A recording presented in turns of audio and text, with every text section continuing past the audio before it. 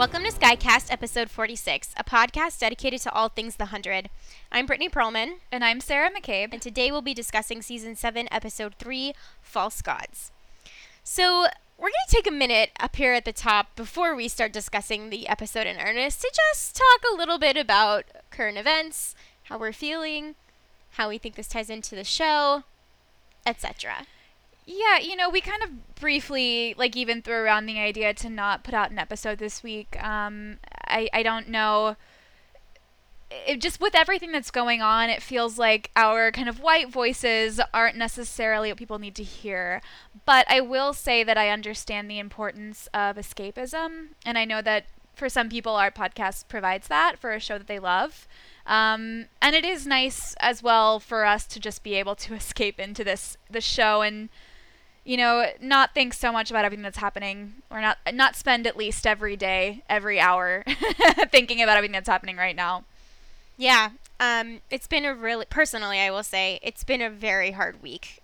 For us, we are white, we are very privileged, and as hard as this week has been, I truly can't even imagine what this is like for Black people and other people of color. And I just want to say, but especially Black people, Black people, I just want to say that we support you, we love you, we're with you, we stand with you, and we're going to be better allies.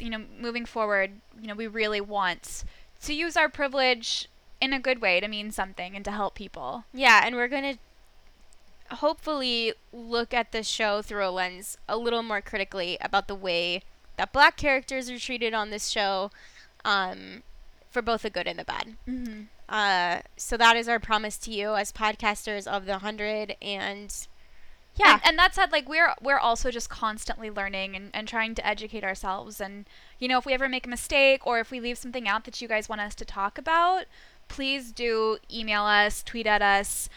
We'd love to hear your thoughts. Yeah, and that goes to everyone. We're always open, always learning. Mm-hmm. And we love hearing from all of you. Yeah.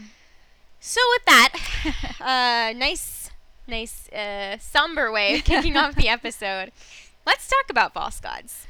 Yes, let's. I am of two minds of this episode. There are things that I really liked. Ultimately this is a bottle episode. It serves very little purpose for driving the plot forward. And especially the whole Raven part of it is very, very fabricated just for this situation that the writers wanted to create. But that said, I do really think that there were some parts of this episode that were great. And overall, I did enjoy it. It's more of when I just start thinking a little more critically about what this episode was really saying, which is where my criticisms are coming from. Yeah, I feel very similar in the fact that, I actually enjoyed this episode. Mm-hmm. It was fun to watch. I laughed out loud at several points. It's funny. I think, again, on a superficial level, I think it works really well as a standalone episode. Mm-hmm. Where things start to fall apart a little bit for me are when you put it into the context of not only season 7, but the greater series overall and some of the character arcs and beats that we've seen that don't quite match up for me. Yeah. And we'll get into a lot of that later on. But I would agree that I think maybe it's just because my expectations were so very low for this episode that it pleasantly kind of surprised me. It's true. Whenever we go to Sanctum, I'm just okay, let's just kind of get this over with. Right. Because I'm super interested in what's happening off of Sanctum right now. Right. So, and I think next episode is going to be the last one where things start to collide a little bit. Yeah. Well, I think next episode is definitely going to be one where the two storylines finally start to merge. Yeah. I don't know if you want to talk a little bit before we jump into this episode about kind of the way that the two separate storylines have been too separate. They have been so separate. Yeah, it's driving me crazy. It feels like they're not in communication with each other. I want the two storylines, specifically the Sanctum story and we'll just call it the Anomaly story, for lack of a better word right now, to inform each other. And I think part of that is the where is Bellamy Blake question that is looming over this entire episode. It made sense in episode 1 that nobody would have wondered or missed them because it had been a day. But at this point, now it's been a couple of days. I would have liked someone in the episode to have been gee, where's Octavia? where is Echo coming? Like, something. It's just, they all know that there's danger in the forest. And yes, they have Gabriel with them, but still, like, it's not necessarily a completely safe place. And it's just strange. For me, it's not even so much like, why haven't they got back yet? But just the fact that that whole group hasn't even been mentioned by our group. And it's really not helping me feel like these stories are integrated. It reminds me a lot of season 3, where there were 2 different storylines. There was like the Polis storyline and there was the Allie storyline. And for me, at the time, I was much more invested in the Polis storyline than the Allie storyline. Yeah. And I feel the same way this time with the Anomaly one and the Sanctum one. Yeah. And like they obviously collided at some point later in season 3. But it was like those early episodes that were just a little frustrating at times because they were focusing on things that I didn't want them to focus on. And I don't like that feeling where it's like these 2 storylines are like completely separate within the same show. Exactly. And I know that they will collide very soon. Yeah, it has little to do. For me, it's not so much about, like, I understand that they're setting the stage, right? Like, this is setup. I get that. That's fine. I don't think that necessarily precludes them from still, even thematically. Yeah. If they could thematically tie them in, I would be more interested in that. You know, I just think that there's a missed opportunity here and a missed functionality of creating a cohesiveness that, as the show, the runner and writers, that is their job that they're not doing. I think for me the cohesiveness is really the awareness of the different characters and their like almost flagrant non-awareness of the other group's situation, but especially like the people in Sanctum not thinking about their friends. Just like it would be so easy for the writers to just put in a throwaway line. Yeah. To just remind us that like can't wait for Echo to come back. Yeah. She's really good at this, or you know, something, just a tiny thing. Super tiny easy line. Or thank God Octavia's not here and she's off in the forest doing blah, blah. You know, like something so simple. Yeah, like they could have mentioned Octavia today in the in this episode in like the one crew scene. Exactly. But again, like it's just like little things like that that make it feel like they're forgetting their history and they're forgetting the other storyline. Yeah. But again, hopefully next week or this coming up week, the 2 stories are going to start merging and we're going to see going forward a lot more cohesiveness throughout, hopefully. I hope so too. Before we get into the recap, just wanted to take a quick second and thank John Michael for his awesome email. We really appreciate it, and we had some fun reading through your theories, and by we, I really mean Sarah. But that is a good reminder for everyone else that you can email us at skycastcrew@gmail.com. And we'd also love if you could go and take a moment to go rate and review us on iTunes. Again, it helps other fans of The 100 find us. So go do that really quickly and then come right back. So thank you. Thanks, guys. And with that, let's get into the recap. Let's do it. So in Sanctum, we see a new girl, Cora, go down into the power station to take over her shift, where she ends up making out with James from Sky Crew. But before they can go too far, James notices an issue with the nuclear core, so he and Cora go to check it out. But just as James thinks he's fixed it, he notices radiation burns on Cora's face. There is clearly a radiation leak, and the 2 of them are now going to die because of it. Romantic. So, yeah, it's really beautiful. I love that her name is Cora, and she dies in the core. That did not even. It just occurred to me at this exact moment. But, so this, we had thought, and I was, like, pretty certain about this. Okay, I had thought and was pretty certain about, you didn't bring anything to the table here. I did not. I would just like to be clear. Okay. I brought nothing. I had thought and was pretty certain about that this would have been a scene from Second Dawn, because for me, the whole radiation thread feels like such a retread from what, we've done before. And so, no, it turns out it's a new thing. So I was like, okay. Another dip into the radiation storyline. It's like, I recognize that tree, but okay. I guess we're going in circles here. Indeed. But I do know, obviously we know that we're going to get Second Dawn stuff later this season. So now I'm like, great, well, I have no idea what that's going to look like. Yeah, no, it's super exciting because it's like fresh. Yeah. Fresh indeed. Cadigan, just around the corner. He is waiting for me. I know. I do this to her all the time. I just wanted to call out a really nice euphemism here. Cora tells James to pull out your control rod. Is that what we're calling it these days? Britt did not get that was a euphemism the first time around. No, I just didn't hear it. Oh, okay. I didn't hear what she said. And then when we were watching it with the subtitles, I was like, oh my God. And yeah, so some things never change. Humans are always horny, no matter where they are. Yeah, I'm comforting. I'm definitely sad that Cora had to die. I'm like less sad that James had to die because he was kind of a little punk. He was a punk ass bitch. But Cora seemed pretty chill. Actually, he does really remind me of that SNL sketch when Kylo Ren goes undercover as the janitor on the Death Star. That's kind of what James reminded me of, actually. Okay. That is not what James reminded me of, but all right. He's just kind of whiny. Yeah, but like Kylo Ren was like whiny in a different way.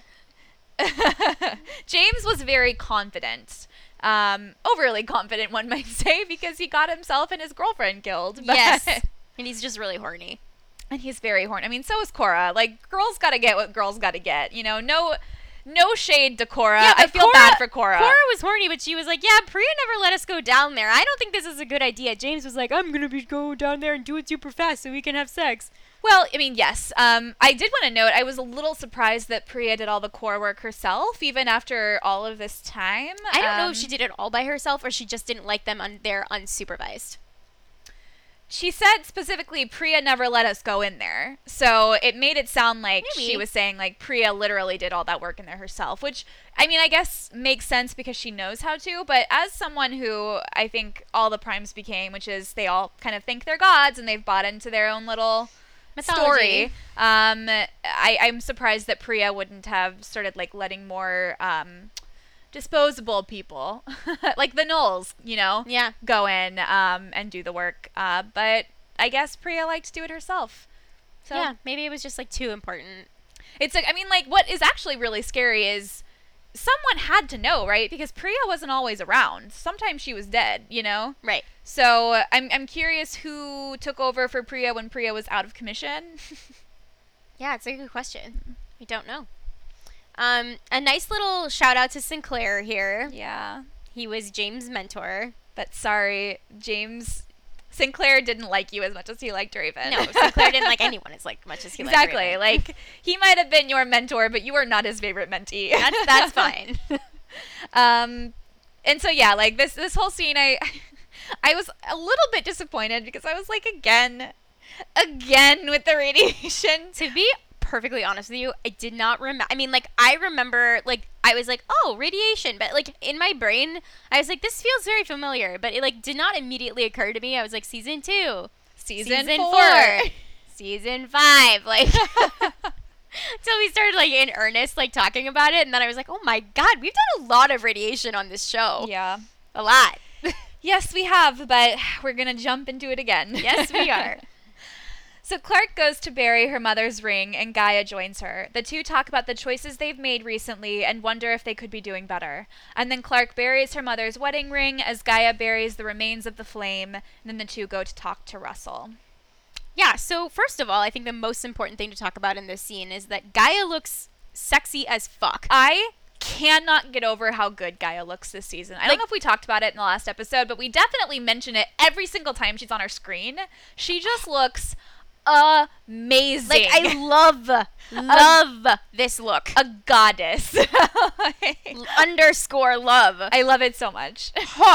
Like, I will just say, because I don't think I mentioned it anywhere else in this episode, but the like sultry sexiness of this outfit seemed to me like it was like sort of like a romantic indication on their part. They're dressing her a little romantically. They're dressing her a little sexily. I still am not reading any chemistry between them, and I'm certainly not getting that vibe between the actors. But again, it's just making me think about production, and the instructions that the writers are giving production. It's just something to put. Feather to put in your cap. What she's wearing is sexy as hell, sexy, and very different from what she's worn in the past. Yes, it's a very sultry, much softer look for her. And I mean, like, honestly, whatever ends up happening with them romantically, I am really, really loving Gaia's role in this episode and in this season so far, honestly. I just like the way that her and Clark are able to connect on this really emotional level, to kind of comfort each other as they're both going through these really traumatic events in their life, you know, with Gaia losing her entire faith, and then obviously Clark losing her mother. It just feels like these two right now are able to connect in a way that they're not able to connect with anyone else. You know, I think if Bellamy were here, it might be a little different. Because Clark and Bellamy have always had that, like, emotional connection. They always, you know, would talk about things that they couldn't talk about with everyone else. But in Bellamy's place, I'm glad that Gaia's here. And honestly, like, I'm just so glad that Gaia's finally getting some attention, because she's just such an alluring character. Yeah. Just, like, her whole persona feels so different than anyone else on this show. Yeah. And so refreshing. Totally. She has a very different energy than anyone else on the show has. I think it's fun for other characters to play off of that energy, and it creates a different kind of dynamic. And it's entertaining to watch. I also, you know, we can talk about this. I mean, talk about Black characters that have been underserved on this show.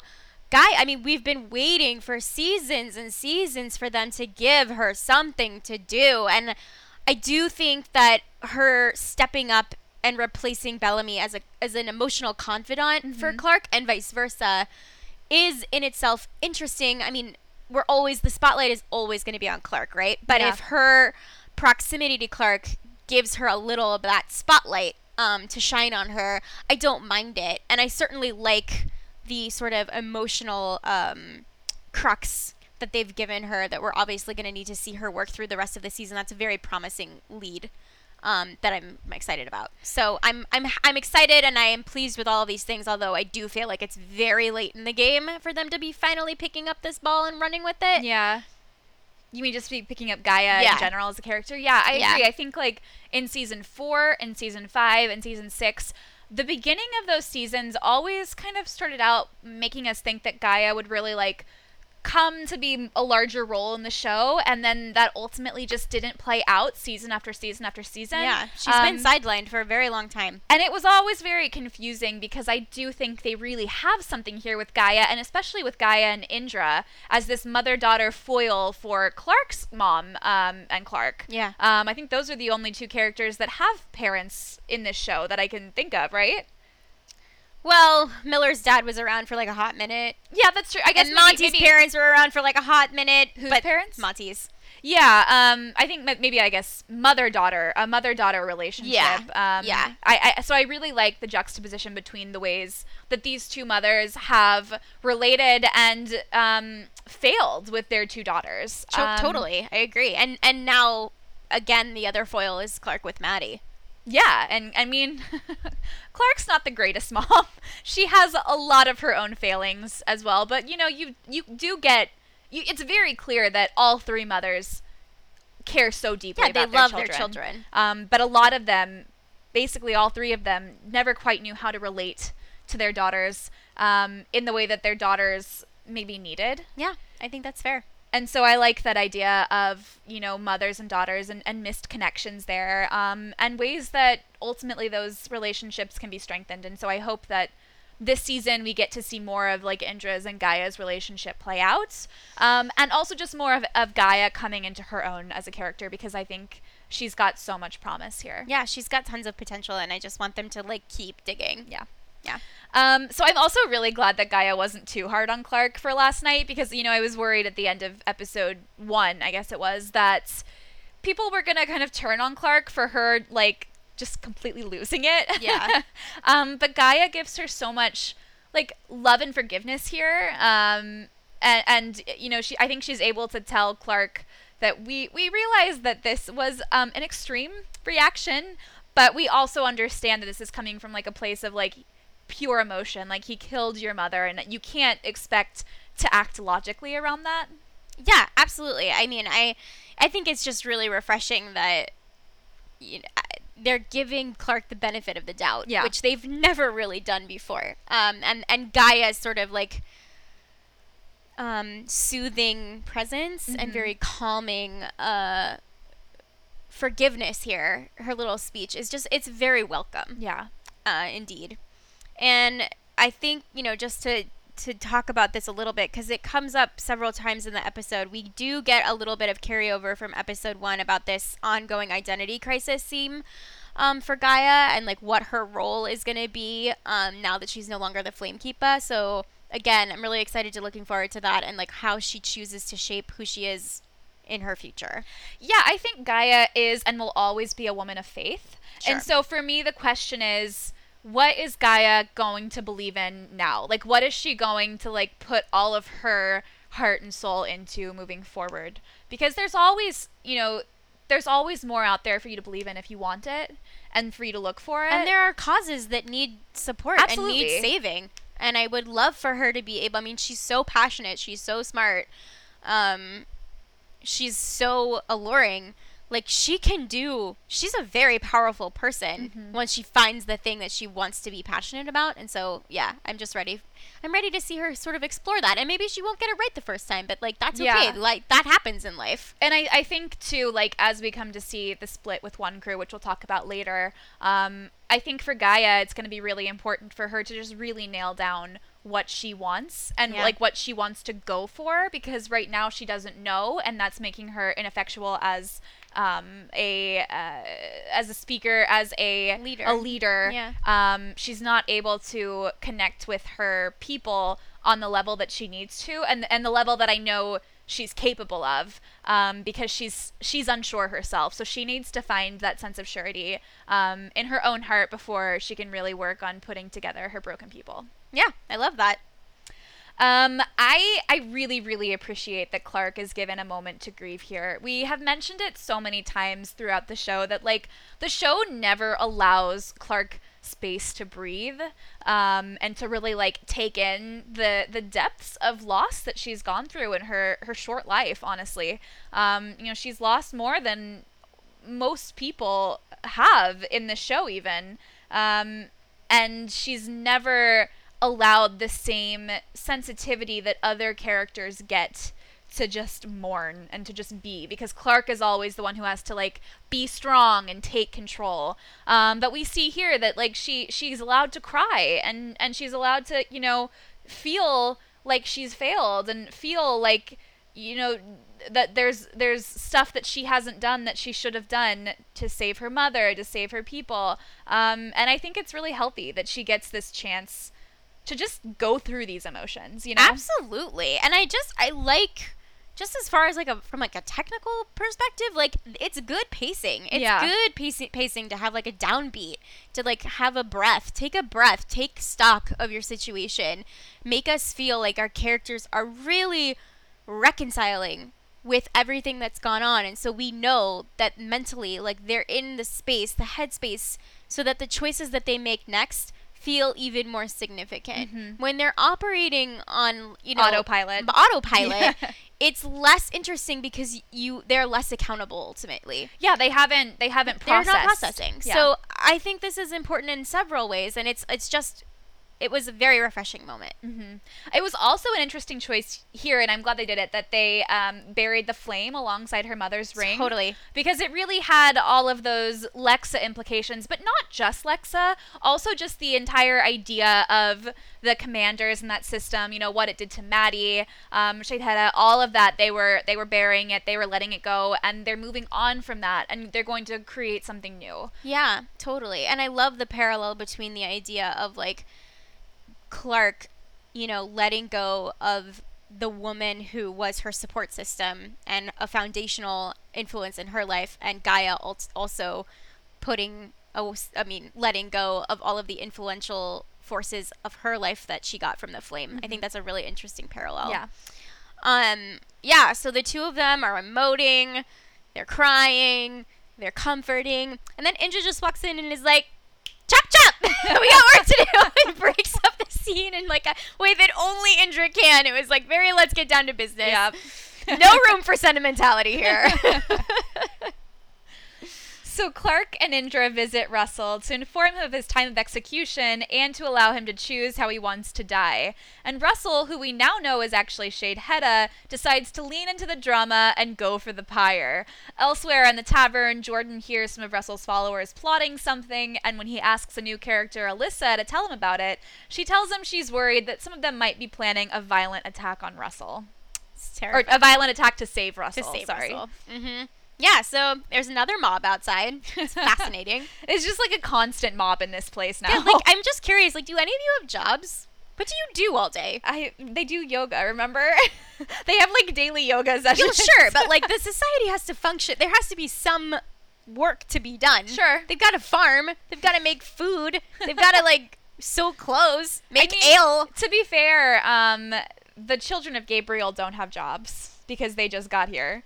And No, not the children of Gabriel, but like the believers, the other sanctifieds. Well, I was gonna say, I think the believers have like in large part abandoned their jobs to protest what's going on with Russell. I'm just saying, they're a bunch of lazy bones. Get to work. Sure, yes. Crack that whip. They're rioting. I know how ironic that sounds, guys. I'm being sarcastic. Everyone should be free to protest what they need to. Absolutely. So. But the jury is in, guys, and the jury has decreed that I am very, very, very, very into Shadeheada now that he's in this new body, and also that Shadeheada is very, very, very into his new body. Yeah, he's like, I'm actually more interested in Shadeheada checking himself out than I think I am into Shadeheada. I'm like obviously super, super into J.R. Bourne, who plays Shadeheada. Yeah. But I don't think I'm like quite at the fascination level that you are at. I mean, like, I love him. I know. He's just a messy bitch who lives for drama, and I'm really looking forward to that playing out. Yeah, no, he is like truly living his best life in this body. Like, this is everything he's ever wanted. I mean, like, he came into a body that people think of as a god. As a god, I know. He like has so much control already in place. He has no work to do here. He's got strings that he can play. I mean, he has a little work to do, and that work is so he doesn't get murdered at the end of the day. Look how easy it was for him to pull the strings to make that happen. Like 2 minutes. Yeah. One conversation and he's done. Crazy.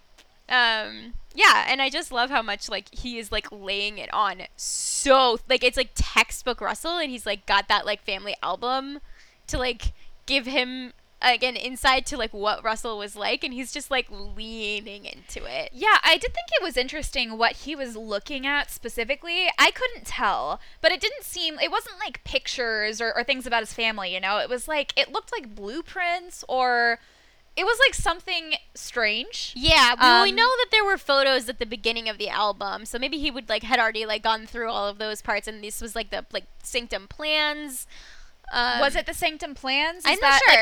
Is what I'm saying. It's very possible. It's like they chose to show us that specific thing, and I couldn't tell what that specific thing was. Yeah, I don't think because for me it would have been more telling had he been looking at like Russell's life, pictures or of like Russell's his life. Journal or something. Sure. So yeah. So like I think like what he was looking at must be significant, and maybe it was the plans for Sanctum. Maybe you're right there. Yeah. I just like a curious question here. Why is it that like all TV dramas they're like execution at sunset? Like, do you guys watch TV? You read stories? Because like, kill the bastard now. He's just going to escape. Yeah. It's just drama. It is just drama. It's always fabricated. It's very contrived. But I do love that this whole scene Andrew was just like, fuck this guy. Oh my God, yeah, she's so fucking up to here with him. She's not here for his shit anymore. Yeah. Question for you while we're in this scene. Uh-huh. Did you know that this was a blah, blah, blah, blah, blah. Did you know that this was a manipulation plot the whole time? Or did the surprise at the end, the twist, work for you? I definitely knew that Russell had something, or Russell Shadeheada. We're gonna have to figure out what to call him. Shade, Russell. What did I say the other night? Lightshade? Lightshade, yes. I do love Lightshade. I'm calling him Lightshade. That Lightshade, in his, like, creepy manner, was making me feel like he had something planned. I couldn't quite figure out what it was. I did not call the, believer thing, that they were really, like, manipulating everyone. Yeah, I didn't get that. I did not on the first watch. It also... like I didn't see it coming. And then it's so clear in the second one. Yeah, no, you go back and watch it a second time and you're like, oh damn. Yeah. Yeah. So why were Russell's followers even allowed in to see him? Because it doesn't sound like they were able to go see him in episode 1. I don't think they were allowed to see him. I think they snuck in, is what it sounds like. I mean, like Clark was like, we know your people have come to see you, which is like, they weren't great at hiding it. or they weren't trying to hide it. Right, but there's only one door, and was it not under guard? Like, I'm not confused. sure. I'm not sure, but I don't think they allowed it, but I think it happened anyway. Okay. And I know that Clark isn't in the right headspace to notice this right now, but there is a very clear change in, like, quote-unquote Russell's behavior from last night to this one. Oh my god, yeah. Like, they're Night different, and day. different people. And I really love how J.R. Bourne has chosen to play this new character, because you can immediately tell that this is not Russell. Yes. We can, obviously. Yes, and we're meant to. Yes. Like, the dramatic irony is great. Because we can totally see the difference in personality, but the way that he's, like, again, laying it on so thick is, like, you know, they're just, has such an inflated sense of ego that they're just lapping it up because they're like, they just pass it off as like, oh, Russell's being Russell again. Yeah. I did like that Russell calls out Clark for wanting to pretend they're still civilized, about, like, you know, you're still gonna murder me. Yeah. And I do think that's a big part of what leads Clark in this episode to kind of have her moment of reflection with Gaia at the end about what they've become or what they are or what they've always been, and her really grappling with that fact. And we'll talk about it a little bit more later, but I think this was really kind of the moment that she starts to think, like, here we are again. No, I agree. I think it's a seed that he wanted to plant, you know, obviously for his own purposes, but it definitely grows and works its way in Clark's head that we can see throughout the rest of the episode. And the kind of differences between what your basic human or basic survival instinct is, your primal instinct, versus what I guess, more evolved decision is. So moving on from that scene and into the tavern, I just want to say, you know, before we delve into this too much, that I like that even though it's still a very small role, they're still showing Delilah's parents and kind of the fallout from what happened with Delilah specifically, because that was dropped for a large part, you know, in the middle of last season, picked up slightly at the end, but I do think it's important that her parents still continue to be here and to be around, and for you to see how profoundly this has affected them and how this has changed their lives and changed their minds and hearts. Oh, absolutely. I completely agree. I think this is a great example of, like, one of those very small inclusions and insertions of a beat that it does a lot of work with almost very little time. Yeah. And, you know, this is the kind of thing where you're like, you could just drop a line, takes 2 seconds, and it does a lot of character work and a lot of world building. And it just shows that you remember your history. Right. Again, where is Echo? Where's Bellamy? Where's Octavia? Just saying. I do think there's I'm going to use this word a lot this episode because I'm not 100% sure how I feel about everything. But there's a really interesting conversation between Miller and Jackson here where Jackson is sort of lamenting and feeling a little guilt over that fact that he's looking forward to Russell's execution because of what happened to Abby. And he sort of throws a little bit of shade at Jackson, saying that, you know, of course it doesn't bother him, almost implying that, like, Jackson's a little trigger happy. You mean that Jackson's Miller. throwing that at Miller? Yeah. That Miller's a little trigger happy, and of course Miller takes great offense at this. And I think this is, like, an interesting conversation. I think this is an interesting dynamic. I don't ultimately know what function it serves, like, in the bigger picture. I like that they gave this a moment. I don't know exactly what they're trying to say with it. I feel a lot more confident about what they're trying to say about Jackson, less so about Miller, is what I will say. I will say at first, I don't think Jackson was saying that Miller was trigger happy, but I think Jackson was saying that Miller was much more okay with death than with murder. So, like, not that, like, Miller wanted to, like, hurt people, but that Miller was just, he's, like, very accepting of it. Yeah, I guess that's a better way of putting it than what I was trying to say. But second, and I think, you know, this can also tie into our discussion about how this show has really underserved the black characters, major black characters. I mean, Miller has been here since, I think, episode 1. If not episode 1, like, one of the early couple of episodes. Is it episode 2? Yeah. I don't actually think he was in episode 1, but I could be wrong.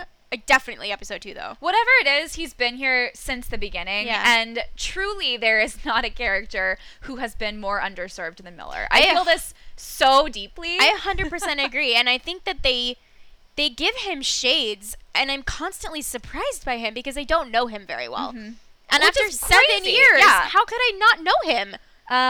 You know, we had talked a lot about Miller's character in season 5 and then kind of bleeding into season 6 about the ways that he was like so almost blindly obsessed with Octavia and her like leadership, and he like did whatever she wanted without blinking, because, you know, she had created kind of this cult essentially around her, and Miller did a lot of things that we didn't agree with, but of course I also understand that there is this almost like level of brainwashing that happened in that bunker to everyone, even to Octavia, but he like was let off very easily, and I remember we were a little irritated because Clark wasn't given that same forgiveness that Miller was, but at the same time I still feel like that would have been a really interesting thing to delve into for Miller, and it's kind of like, again, what they touch on here, but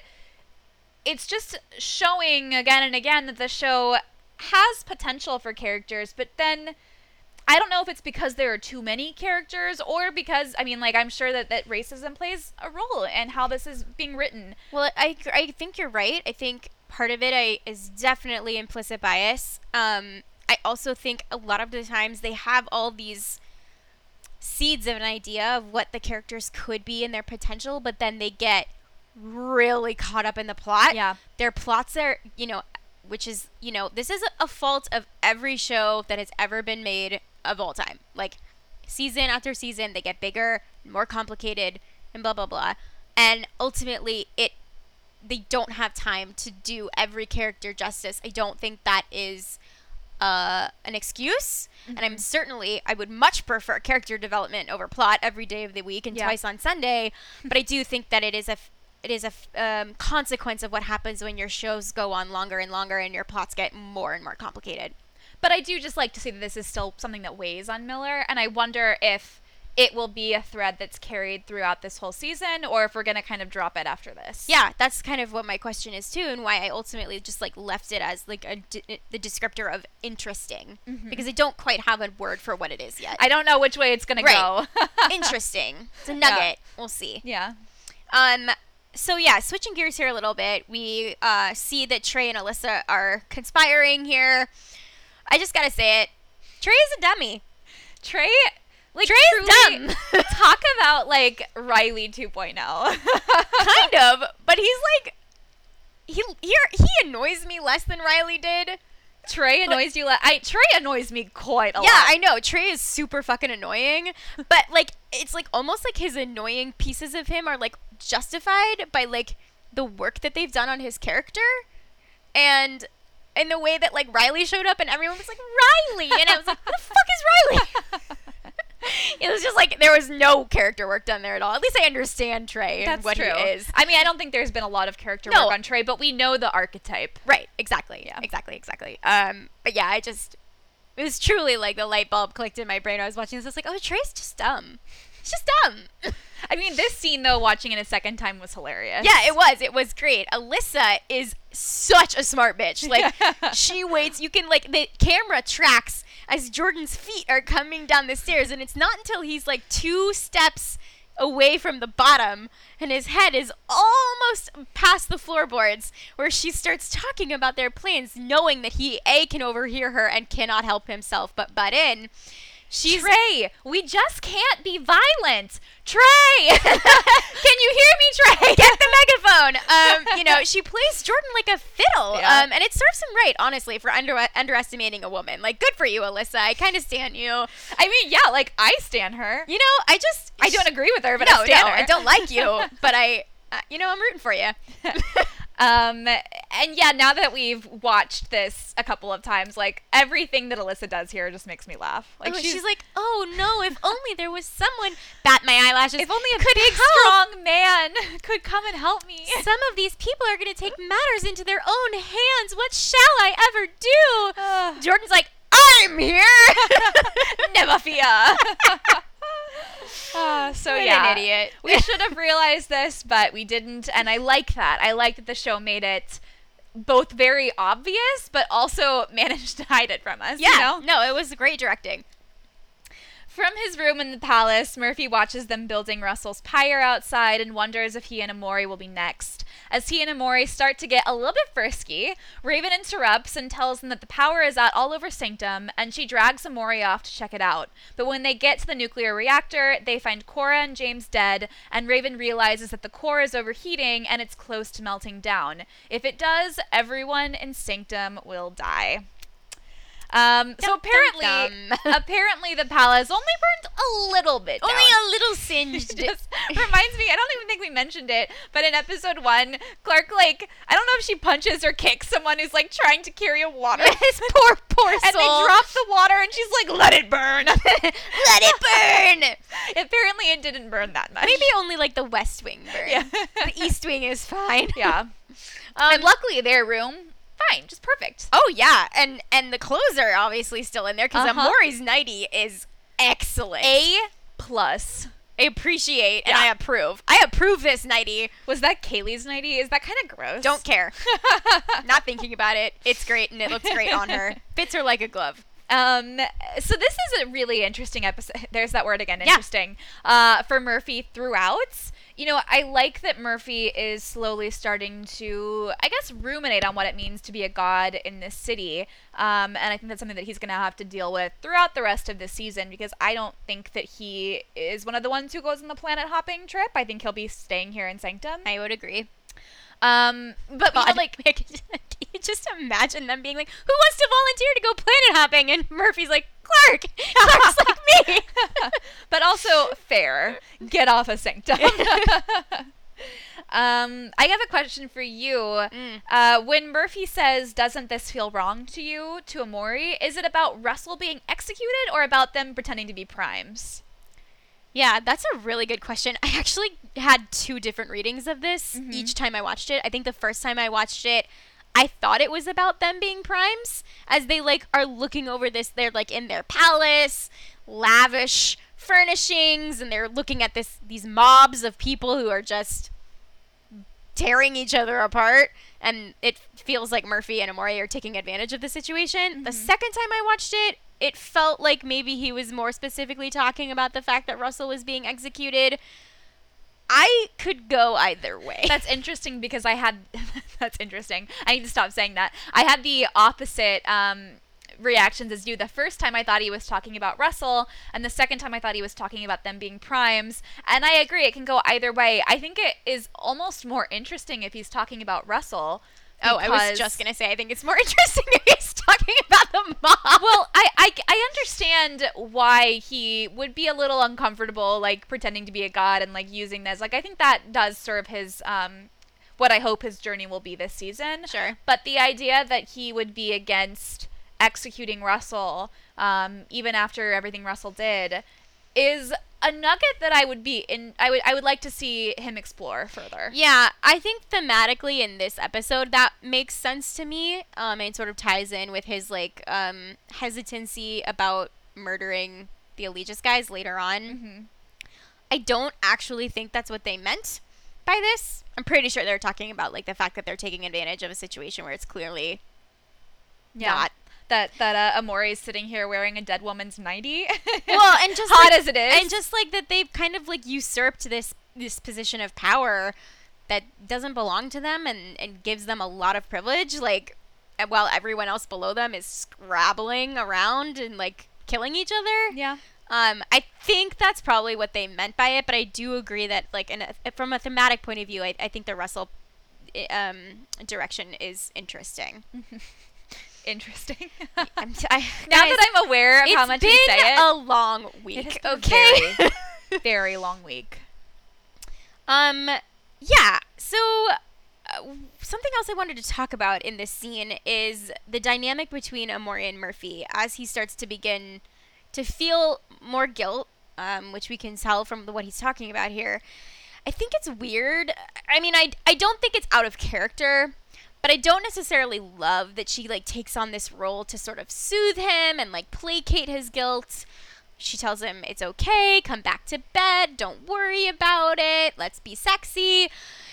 And it's, like, almost as if whatever mood Murphy is in, Emori contorts herself to be whatever he needs in that moment. Yes. I don't love it. That's something that we've talked about a lot. Well, I'm saying this is an example of that, which a version of it that we don't see very often because we don't usually see a guilty Murphy. Mm-hmm. And so it's a new sort of layer for them because I don't think we see this sort of consolation from Emori very often. We've seen it a few times before, but not recently.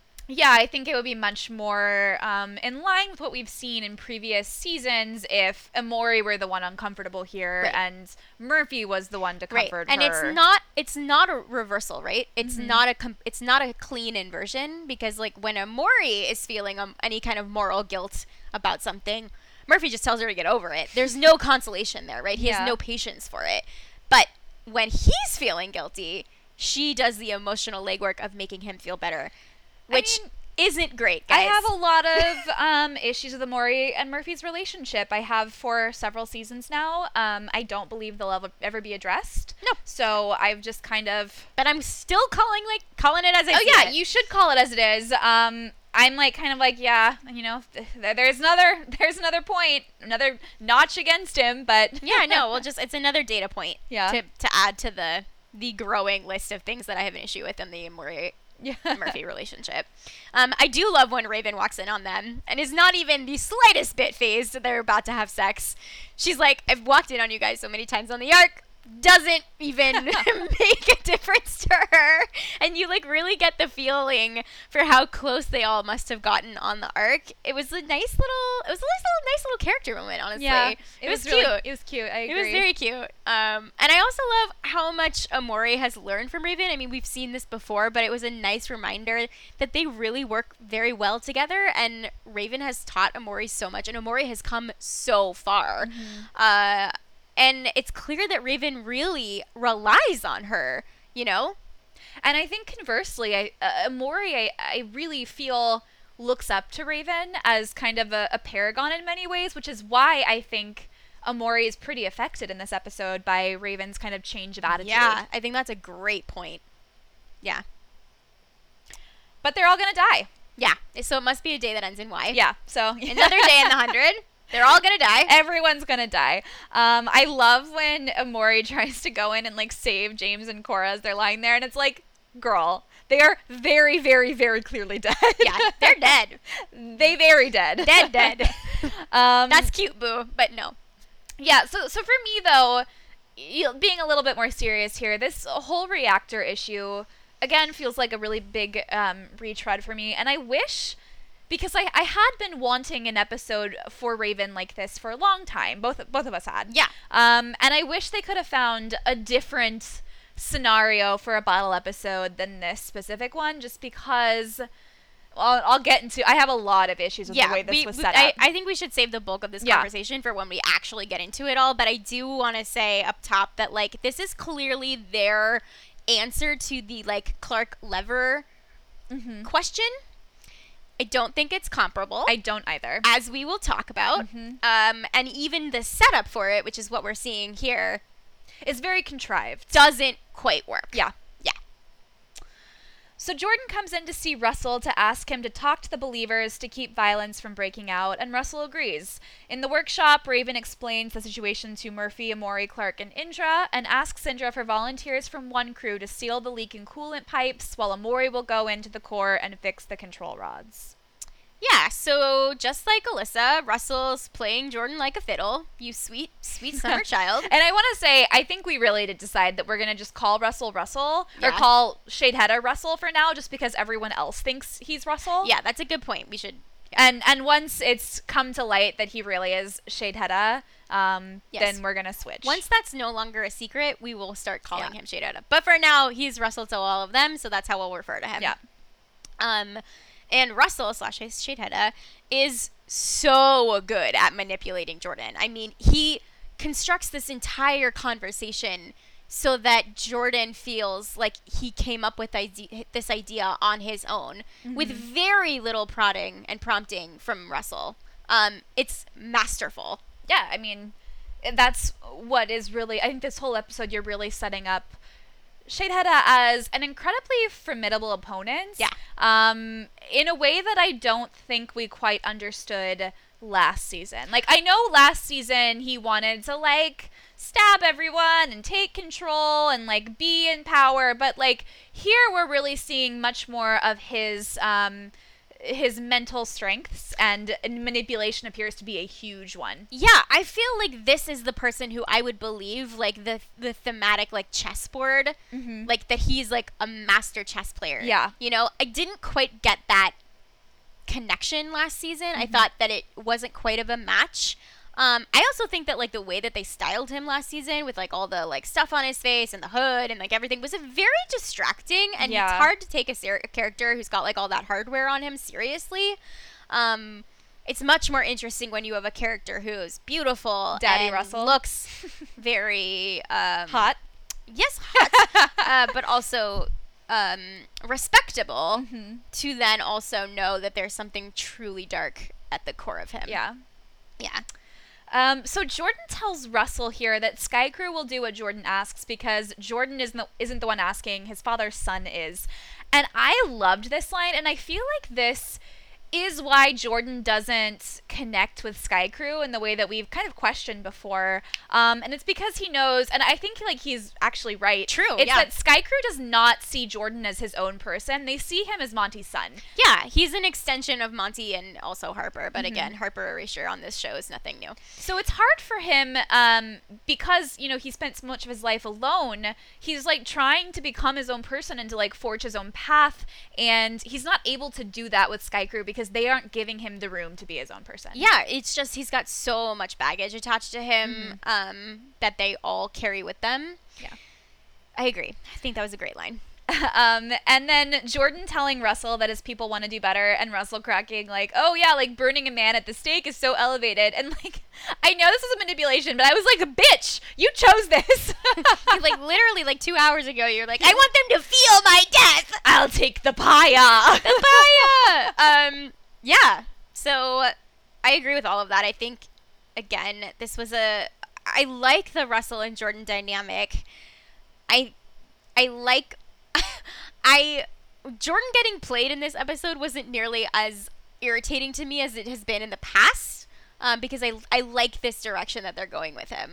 Yeah, and I also think, I mean, like, I definitely believe it because, again, you know, even though Jordan's, 30, he is incredibly naive. Baby Jordan. He knows nothing about people. Yeah. So he's starting to learn, and he'll get there. He will. Switching gears to the Raven part of this, just up front, this was a funny episode. Yeah. Like, there's lots of jokes in here. Raven calls Murphy adorable when he assumes that hazmat suits would work against gamma rays. Like, oh boy, what an idiot. How could he not have known that? I just think it's cute that she's teasing him. And for me, like, this version of Raven is my favorite version of Raven. This is like, you know, the mechanic mode. She's in charge.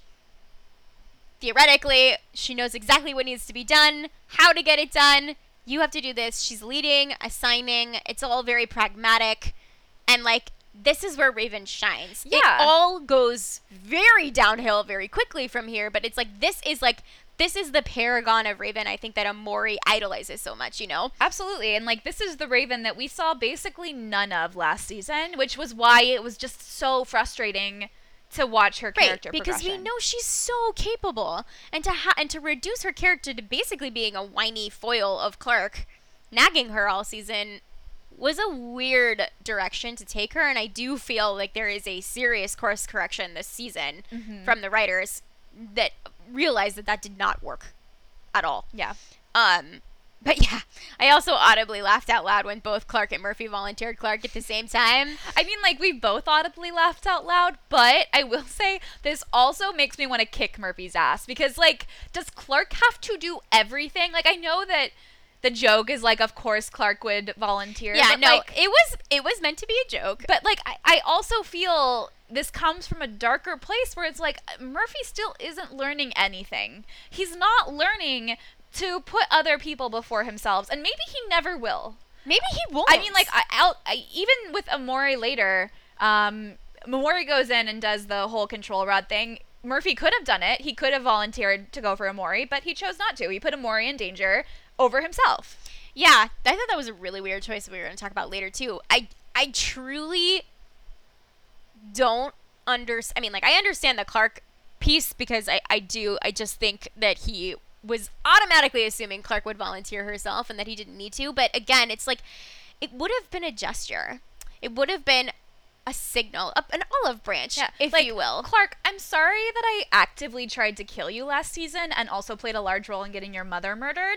Maybe I'll go in and do this for you. Nah, I don't think so.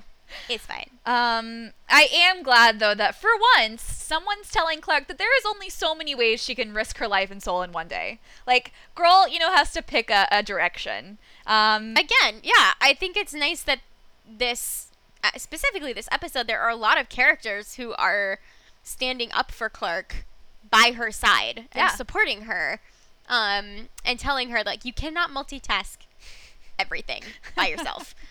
So I do think that I did appreciate that, and I really like that it was Indra. Yeah. I've loved Indra's and Clark's relationship this season, and I think that it also might stem from Clark and Gaia getting closer, that Indra kind of feels some sort of level of protection or responsibility for Clark since her mother is now gone. Yeah. And since Kane is now gone as well, since Indra was so close to Kane. Yeah, I really like that. I think that's a super good point. I think there's a twisted irony here that Raven is suspicious at first of asking the Allegis miners to do the work because of their criminal background, but then has to rely on them anyway when one crew fails to volunteer. Yeah, it almost feels like foreshadowing.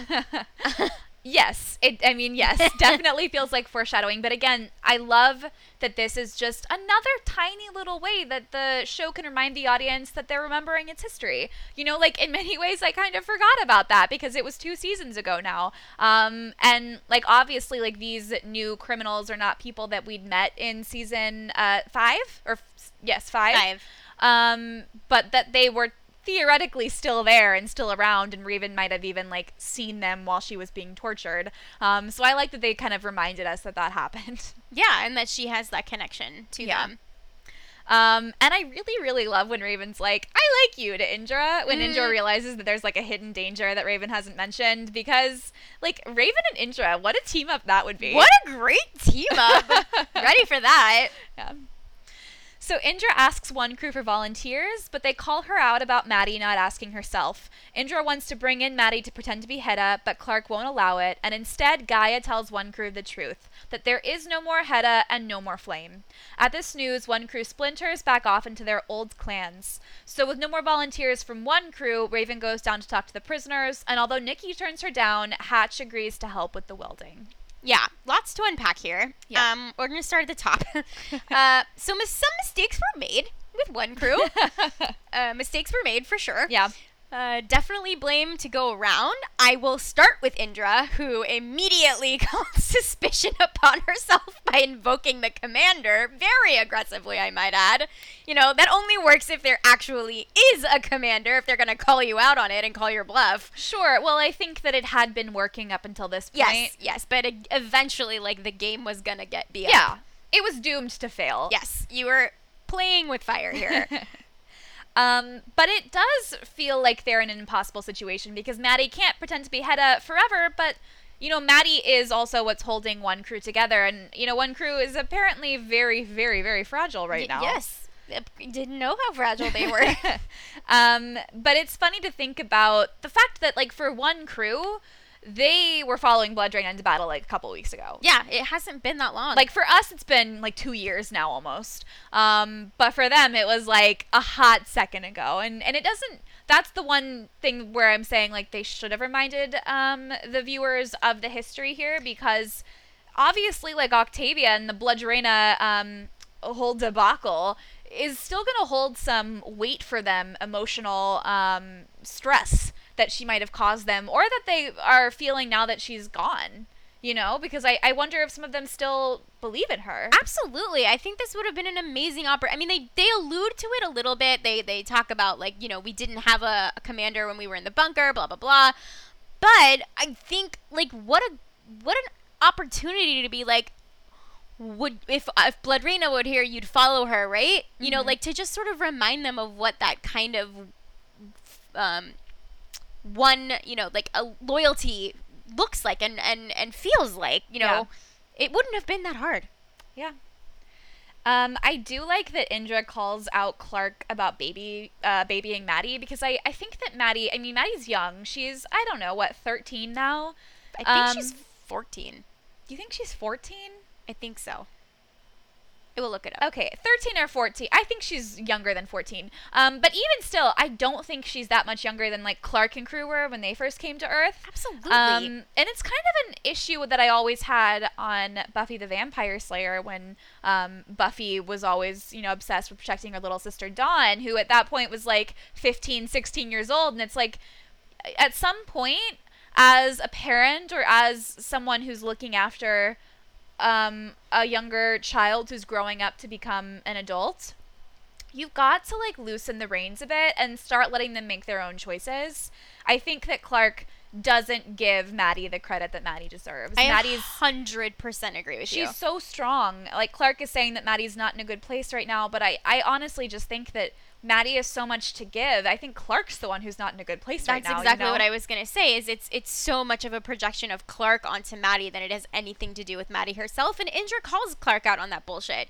You know, you are babying her. Think of all the things that you had to handle when you were not that much older than her, and every other person here has had to handle. Yeah. Like, I get that you want to protect her. I get that you want to create as much of a safe space for her as possible that you never got.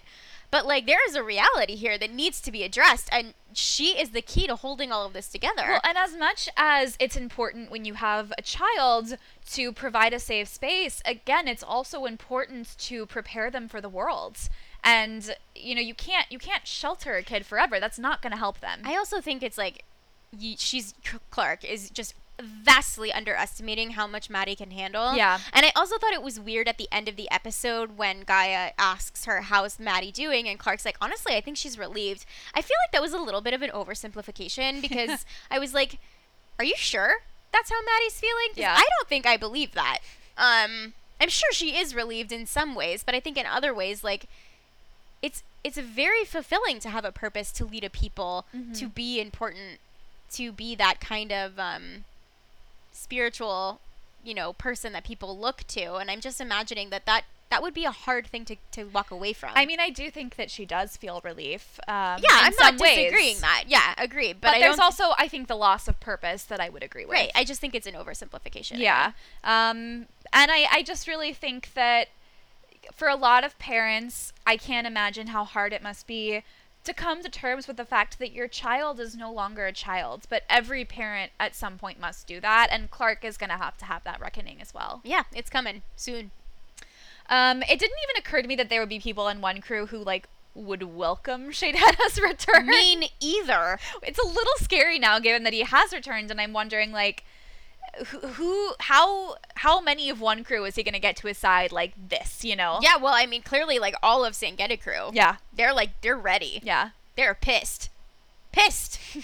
I did want to talk a little about the Gaia and Indra in this scene, because I think it's fascinating to watch. It's almost played out like a microcosm of the old guard versus the new, and the way that Indra and Gaia interplay, and like how that correlates to the mother and daughter relationship. Because, like, there's so much faith and hope and spirit in this younger generation, like, you know, symbolized by or represented by Gaia. But ultimately we see here that, like, nothing is going to beat institutional wisdom. Like, Gaia has faith in her people in the future, but Indra inherently knows her people. She has this experience that the new guard doesn't have yet. And I think that's really interesting to see that play out here, because I don't think Gaia is wrong. You know, I think she's right. I don't think they should. I think that they needed to be told the truth. I just think she's green. You know, she's got a lot to learn about politics. Yeah, you know, I think there's an interesting way that this specific dynamic that you just talked about kind of interplays with what's going on in the world right now. I mean, obviously, always the younger generations tend to be the more active generations, the ones who have a lot of hope that things can change, and then the older people who've kind of come and gone and seen things not change, don't have that same kind of passion a lot of times. But I truly do believe, even I am still young. I'm almost 30, but I still feel, like I'm part of the millennial generation, and I'm tangentially close to Gen Z. My brother is, I think, the first year of Gen Z, so that's 97. I was born in 90. I think that having hope for the future is never a bad thing. And I think, like, even looking at the world right now, just things that have changed in the shortest period of time, for the better. Like, the Minneapolis Police Department just today announced that they would be dismantling the police department. Yeah. And they're going to focus on community-led ways to protect their citizens. And, like, that is a huge move, and that is directly a result from the protests that have been happening. And so, like, I do believe that things can change. And so, like, yes, Indra knows her people, but I think that Indra also isn't giving her people enough credit that they can choose to be different if they want to, and they just need to be inspired to. Absolutely. I 100% agree with you, and that's why I think it's so fascinating to watch them play, because ultimately there's no right or wrong here. It's there is hope, there is passion, there is inspiration to be found in the new generation and the upcoming, and like Gaia herself has the potential to be that beacon for her people. I truly believe Gaia should be the leader. It's like she's got the goods. Yeah, she's got the goods. It's just she's been sheltered for a really long time in this like subgroup of the Flamekeeper community. She doesn't know her people yet that well. She's got things to learn, which is fair. She's very green, but she'll get there. I think the most important aspect of a leader is compassion. And Totally. I think Gaia has compassion coming out her butt. Like, she is just full of it. And I think you're right that she just needs to learn about the best ways to speak to these people. Yeah, and timing is key, right? Not the time, Gaia. Not the time. But ultimately, I really do feel like Gaia would be a great leader for everyone in Sanctum. Like, I always view Clark. Clark is a leader, but Clark isn't someone who wants to be a leader, and I don't think Clark would choose to be a leader if she could just go off and have peace somewhere. For sure. But I think Gaia is the kind of person who may not seek power, but is, like, uniquely suited for it. Like, never mind. And sorry guys, I just had to never mind.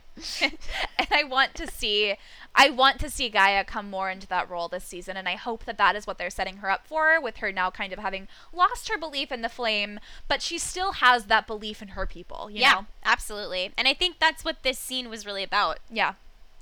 I'm just curious to see how this struggle plays out this season, and if one crew is going to come back together after this, or if we're going to form some new community with kind of everyone, or if there will just be factions that split off. Who knows? But just so you know, in case you didn't hear, what? Nelson needs more kindling. I need more kindling. This was a really close runner-up for our favorite line, guys. It was so funny. It's so good. He's like piling on logs to the pyre. It's this enormous pyre of logs for Russell. He's like, I need more. I need more firepower. Light me. Oh my gosh, Nelson. Some really great meme-worthy stuff here. Nelson's really giving a lot to me this season. I mean, he was very unexpected, but thoroughly enjoyable. There's a lot going on here as we move into the core reactor piece of this, and I think it's important to note how much tension starts like ratcheting up at this point in the episode. Like, the pacing like really picks up, and there's a lot that is like playing into this, but I think a lot of it is Lindsay Morgan's performance, and she's just giving 110%. She is fucking stressed. Yeah. She is very, very stressed. And it's like she is like, all right, one crew, they're not working with us, We're going immediately to the Only Just people. We're going to recruit them. Plan B. Plan B. And, like, you know, we can see immediately that, like, game plan is being set on the fly. And, like, she's starting to break down. Even here. Well, yeah, but also I think, again, this is where Raven shines. She's a very quick thinker. She always has options that, and, like, she doesn't hesitate. Like, she makes decisions and she goes full steam ahead, and if that doesn't work, she immediately changes course and makes a different decision and goes that way. Like, absolutely, I agree. I think, you know, it's unfortunate because she backs herself into a hole here, and it's not her fault. Like, let's be clear. Like, there is things at play here. She didn't ask for. She was like, she inherited this problem that she's trying to fix, and there's no easy solution. Big important question though. Yeah. Where in the hell did Nikki get this electric blue hair dye?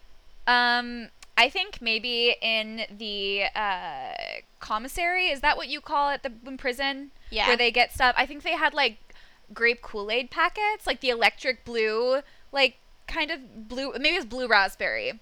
And I think that she saw those and she was like, I have an idea. And then she dyed her hair blue and just kept doing that over and over. But I think that's probably going to fade out now that there is no more Kool-Aid packets. Yeah, I mean, it's very, very electric blue.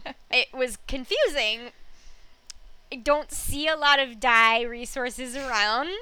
I mean, for her, though, it hasn't been that long since she wasn't in prison, you know? I guess not. It's been, like, it can't be more than, like, a month. Because, you know, I mean, like, with all of the time they spent sleeping. Sure, but you don't think the dye would fade over the time? And when they were in... Cryo? Cryo? No. I mean, like, yes. Like, logically, yes, but not in the way that they have cryo working in this show. Okay, we're talking about this for way too long. It doesn't matter, but this is what happens in my brain. Anyway, let's talk about Hatch. This scene does a lot to establish a lot of things about Hatch. And I think the first one is that he is by far the most controlled and tempered of the pair. Yeah, between him and Nikki. And he is clearly the calming influence that keeps Nikki's tight leash. Yeah. And again, like, that is just setting us up for what's to come. Because we learn by the end of this episode that without Hatch there to control her, she's a wild cannon. Sure is. I know that we, like, are immediately supposed to like Hatch because he thought McCreary was an asshole, and we obviously all know that McCreary was an asshole. A little bit nervous, though, that Nikki sees some, like, good things about McCreary. Yeah. That doesn't bode well. Nikki's got some issues. But I will say that I actually do agree with Nikki here over Hatch when they talk about respect. Hatch, when, like, Raven comes over to ask them to do the welding, is like, oh, see, look, the respect. Whereas Nikki is like, no, it's because we're expendable, and that's absolutely the case. Oh, but I think Hatch knows that. I don't think that he actually believes that that's respect. You don't think so? He's placating Nikki. He's trying to calm her down because she was getting a little feisty. Yeah. And so he was trying to pull the wool over her eyes. It didn't work. But we learn in this scene, like, Hatch is not dumb. Like, he's paying attention to every single word that Raven said. And I think even now, like, here, he probably infers that there's a lot more danger than she's letting on, but he agrees to do the job anyway. And it's interesting to me that he demands such a trivial price. It's like almost as if it's a formality. And he would do the job anyway. Yeah, it's like, I gotta ask her something. Right. You know, it's just, again, a formality, but it's irrelevant because he's going to do the job. It needs to get done. And I mean, like, I know it's a joke, but, like, isn't Joe Juice free? Like, there isn't currency in Sanctum, is there? No, it's free. So, yeah. It's a joke. That's why Raven, like, rolls her eyes because she doesn't truly understand that he's just as smart as her and, like, is on to her. Well, I don't know if he's just as smart as her, but he's definitely smart. He's not stupid. Very, very smart. Yeah. I do love Raven's irritation here about why does there need to be something in it for you? It needs to be done. Because, again, this is the Raven that I love. She's so practical. She's so goal-driven. She's not here for, like, any of this, like, wishy-washy shit. She's like, a job is here. Someone's got to do it. You have the skills. Come do it. Right. Exactly. I mean, it's just, like, everything is very simple. Yeah. And fits into, like, you know, very neat pieces with Raven. Yeah. Until they don't. Yes, until they don't. Jordan asks Clark if Russell can talk to his people, and Clark agrees, with the caveat from Indra that if he says the wrong thing, she'll kill him. Later, though, when Russell does address his people, one of the believers shoots him, claiming he's a false god. It looks like Russell will survive, but Clark realizes they can't execute him now because it would turn him into a martyr. Yeah, so when Jordan walks out, Clark is just, like, so done with him. She knows he's going to be the bearer of more bad news, and she's just like, now what? I mean, like, it's true, like, every single time Jordan comes around, it's like, come on, Jordan, you don't know anything. Like, he just, like, seems to be so naive in every situation. Seems really pathetic, but it's interesting that Jordan has, like, learned enough about Sky Crew at this point in order to manipulate them, particularly Clark. Yeah. And appeal to the specific nature. And yet it's like he still has these blind spots when it comes to his own, the people who are manipulating him at the same time, you know? He's like learning, but he's not quite fully cooked yet. Yeah. I mean, he does, so he brings up Monty here. Jordan brings up Monty. Obviously Monty's name holds a big weight with the Sky Crew, and the original 100 team, you know? But I know Monty's an incredibly popular character in the fandom, and I do love Monty, but I also really didn't agree with a lot of what Monty did, and I think that Monty, I mean, just as Jordan is, I think Monty was ultimately very naive, and I really didn't appreciate his last season in season 5 when he just, like, refused to help his friends because he didn't want to be involved in violence. Right. For me, that's just so completely against everything that I believe in. I don't see eye to eye with Monty in a lot of things, and so in the way that he's often held up as a paragon, it does at times, like, irk me just a little bit. Yeah, it's like they've eulogized him. Yes, exactly. That's he's become this perfect figure who preached nonviolence, which is true, he did, but he wasn't perfect. He made a lot of mistakes, and I think his last season was the biggest mistake of all. It was a rough season for Monty, but yeah. I mean, I agree. I also am sure that, like, as a person who spent a lot of time with Monty, Jordan knows this. He knows that I'm sure he loves his dad and idolizes him, but I disagree. You do? I do. I think that it's hard for you to see your parents as anything other than, like, your perfect parents if all you know is them. You know, like, I think when we start getting out into the world and experiencing more outside of our own family that we come to see our parents' flaws, which all parents have. And I don't think I don't think that Jordan was ever really given that opportunity until now. But he's not even able to compare it because now Monty's dead, you know? No, that's a really good point. But I do think that he knows enough about the way that they've eulogized him to use that against them. Absolutely, I would agree with that. Manipulation. Yeah, for sure. I do love Jordan's, "Is that your medical opinion?" line. Yes.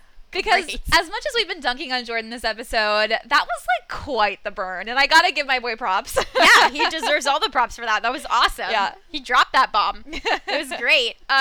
Switching gears, they go into the palace, and Trey and Nelson are getting into it again. They're very, very intense, blah, blah, blah. And it's like, just kiss and make up already, boys. Like, there is so much pent-up sexual frustration here. Homoerotic sexual frustration. I'd be super into that. Like, that's like a true Romeo and Juliet story right there. It really is. Although I feel like Trey is super dumb. That's true. I want more for Nelson. I want more for Nelson, but maybe he's just, like, into a himbo. I don't know. I'd be down with that. I mean, like, I wouldn't say no. Yeah. And again, we see Russell as, like, a master manipulator and tells Clark exactly what she wants to hear. He says, you know, they want the same thing. They want peace. But the trouble is, like, their definitions of peace are very different, right? Like, Russell/Shade Hedda, he wants subjugation, and Clark wants freedom. So you have to be really careful when you're dealing with the supervillain who just tells you exactly what you want to hear. Well, what's also kind of fun is that I think both Russell and Shade Hedda wanted peace in the same way, which was the subjugation of our people. It worked. Again, they could not have picked a better spot, a body for him to drop into. So for me, I did start getting a little suspicious when one of Russell's followers shot him. I didn't quite, like, make the connection, but I was like, I think there's more to this going on. Yeah, that's how I felt too. I knew there was a plot afoot, games afoot. Yeah. I just didn't know what the game was. Yeah. Yeah. But I am like very confused here because they decided they weren't going to kill Russell after this. Because he got shot and now he can't die because he became a murderer, and so we can't execute him. But wouldn't he have been a murderer either way? I 100% agree with you. I think this is like getting down to semantics here in like not a good way. But I think what's happening, and I could be wrong, is that by letting him choose the way he was going to die, that was like he was choosing it and like telling his people that he was okay with it and that did not murder him. Mm-hmm. But if he was murdered like this, in cold blood, then that would murderize him. Oh, I definitely agree with that, but I don't understand why like they couldn't save him now to execute him in the way that he chose later. I guess because he was wounded and it was like, again, semantics. Yeah, it's really. I think that was very rough. Vague. That was very roughly done. I don't think it really makes any sense. No, it's very contrived. Although I will say, I could be wrong, guys, because last episode was the episode where I made a lot of very strong statements, and I was, like, very wrong about most of them. Everyone on Twitter just, like, came into our mentions and was like, let me tell you why you were wrong about this. Let me tell you why you were wrong about this. We are the end-all, be-all of authority on the 100, and we're really bad at it. We are fallible. We are human. But again, obviously, like, if we need correcting. Oh, yeah, like, I appreciate it. We applaud you. Correct us. We love it. But after like the fourth or fifth time, I was like, wow. I knew nothing about this last episode. Again, okay, but just for the record, like, we talked about it. Episode 2 was a shit show. A shit show. In some ways. In, like, info dumping. Yeah. It was very hard to recap that episode and pay attention to, like, other things that were happening besides dialogue at the same time. Guys, that was really tricky. And we failed. And we failed. And we apologize. Yeah, so this Jackson thing, like this whole thread with him having to confront his feelings about executing Russell only to have to heal him, it just felt very heavy-handed to me and like not that interesting. Yeah, I mean, I have to say Jackson's always been a character that I just don't care that much about. Flat. He really is. Like, no offense to Sachin who plays him, because I think he's great. Yeah, I think he does a beautiful job on and off the show. Yeah, I love his voice in the fandom. He's a huge voice of positivity, which is wonderful. Agree. And he's another person of color that I think has been vastly underserved on this show. Underserved, yes, but I don't see as much potential for his character as I do for others. Well, I feel like they had room to make potential. They just never did. Maybe, yeah. Yeah, I found this all very uninteresting to me. Mm-hmm. And I will say that the B plot of this episode, which is like the Russell stuff, with like the children of Gabriel and the believers and everything, this felt very old school of the 100 to me. Like there was something about this that felt very reminiscent of season 1 writing and maybe even a little of season 3, where it was like one thing has to lead to another thing to lead to another thing to like get us to this place where we like have this thing happen, which is the climax of the episode. And it was not bad. It's not bad writing. And it wasn't bad writing, and it didn't irritate me in seasons 1 or 3, I think, because it was still a fairly new show, and this was the format that the show was like working with a lot. Mm-hmm. But as the show has evolved, and as we have found ourselves in new scenarios and kind of new writing styles with the show, I think we have evolved past this point, and to revert to that kind of storytelling felt a little jarring to me, and it felt a little clumsy.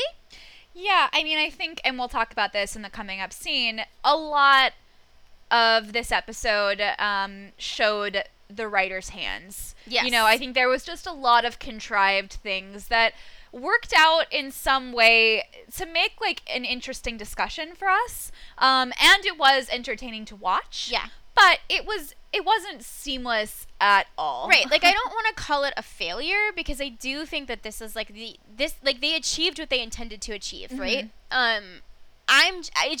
It just felt dated, I guess is the word I would say. Yeah. It felt dated. I like that. I definitely would agree with that. Yeah. So let's move on to the real meat of this episode. You guys, we have so much to talk about.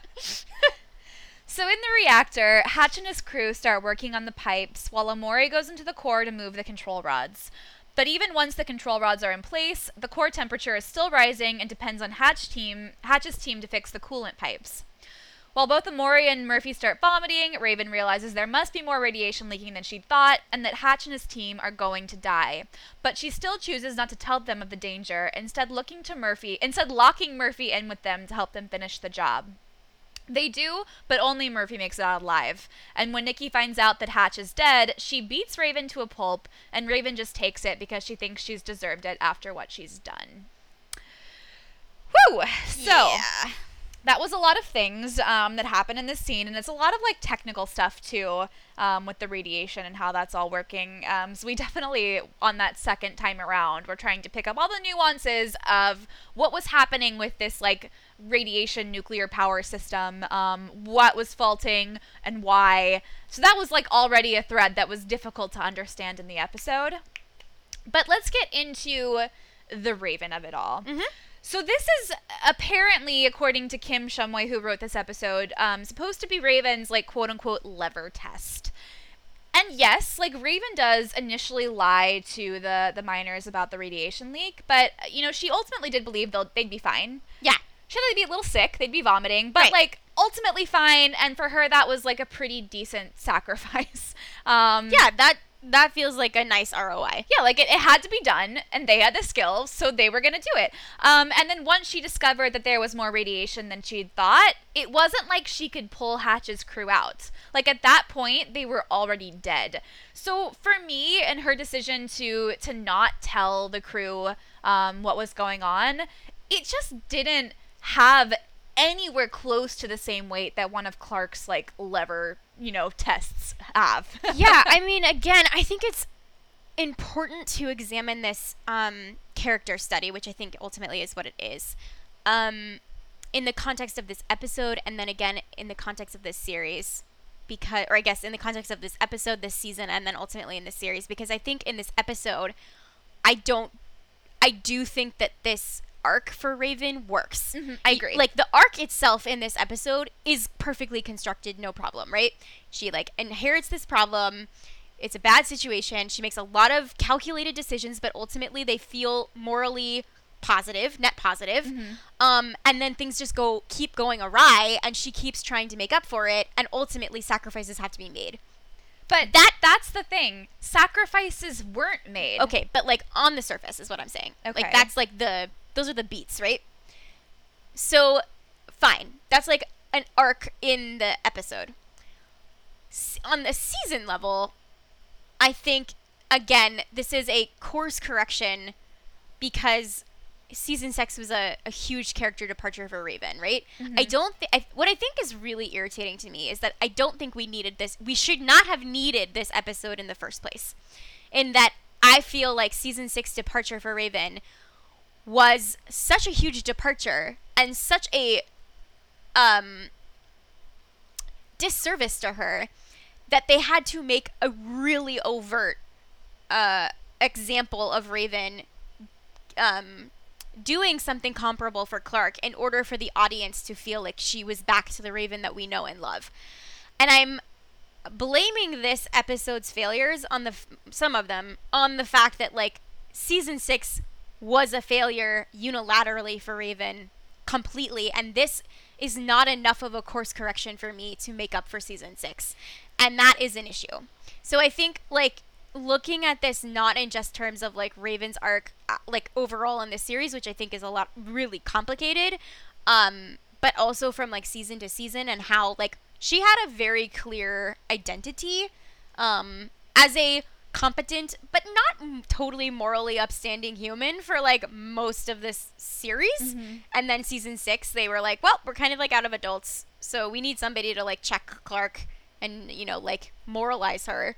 They chose Raven for reasons and they retconned her. Right, and they retconned her, exactly. Like, for reasons passing understanding, they chose Raven, which makes absolutely no sense because as we talked ad nauseum, she's done plenty of things to get her hands dirty. But I just want to say here, like, she's already had a lever test that they just completely forgot about, and that was back in season 4 when, I think it was like episode 3, season 4, when she had to decide whether to give radiation meds to people who needed it when they needed to preserve the supplies, and she chose not to. And then she saw people die because of it. Like, exactly. So that's I just feel exactly right. This is just I mean, not that I dislike the idea of this episode, because I do like Raven being forced to reckon with, you know, the all the things she said last season. I agree, this is a course correction from last season, a big one. And I just resent the fact that it has to be here at all, I guess, is my problem. I resent everything last season, but I feel like for me, this course correction was ultimately flawed from the get-go, because I agree. She literally didn't make a sacrifice. That's kind of the whole point of this, was if, for example, she found out that the radiation was leaking more than she thought, and she was able to, at that moment, either decide to pull the miners out or to at least tell them, and if she told them when they left, they would be fine. Right, that their lives would be spared. That they would be spared. Right. Or to, like, not tell them, make them keep going. That is a sacrifice. Right. And that is one that I can completely understand, because at this point, like, it does have to be done or they will all die. Right. But she didn't. That wasn't what the situation was. The situation was these miners gonna die anyway. Are already dead. And so I'm just not gonna tell them that they're already dead. And honestly, for me, like, I kind of get that. That's a mercy. Like, if I were one of those miners, would not want to know that I was already dead and still have to keep working on it. Right, and then we can talk about this more later, but they cloak that as like almost like a Slytherin move for her. Yeah. Like she doesn't trust them to finish the job. But really, at face value, like, that's a mercy. Yeah. She's doing them a mercy. So I agree that the setup is flawed. The execution, I think, is better. They're doing all the things they can do with a flawed setup. Yeah, it's entertaining to watch. I agree. So let's get into some of the nitty-gritty of this stuff. Again, we see... I'm sorry, I sound like I'm repeating myself, but Raven's very stressed. She's very intense. And she starts lashing out at both Emori and Murphy, which is a little out of character for her. Oh, yeah. Especially to Emori. Again, which I think is supposed to signify her state of mind at this point. And I think, you know, we're supposed to start to, like, infer that she's not as fully, she doesn't have the grasp of herself as she normally does. Mm-hmm. You know, she's losing it a little bit at this point. At the same time, Murphy is displaying an unusual amount of sympathy when he questions Raven's lie about the initial radiation levels, and then she snaps at him that he should go back to being Emori's moral anchor, which it was a very oddly phrased way of saying that he weighs Emori down. Yeah. Because normally when you use the word anchor in that context, it means like he's grounding her. Yeah, that's what I was going to say. It was a very strange phrase that I had to, like, work out in my mind, because for me that would mean, like, you are, like, her moral center. Exactly. That's not what that means. No. She's meaning it as she's a slap in the face, telling him that, like, you literally weigh Emori down and she could be a better person without you. Which is I true. don't disagree. She ain't wrong. She's right and she should say it. But, you know, it's just this lashing out that is so interesting in juxtaposition to Murphy's sort of guilt trip moment here.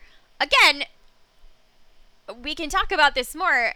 Murphy's character arc in this episode, in and of itself, I think is excellent. Mm-hmm. I really like Murphy in this episode, and I want to state for the record, I enjoy Murphy. Yes. Murphy is great.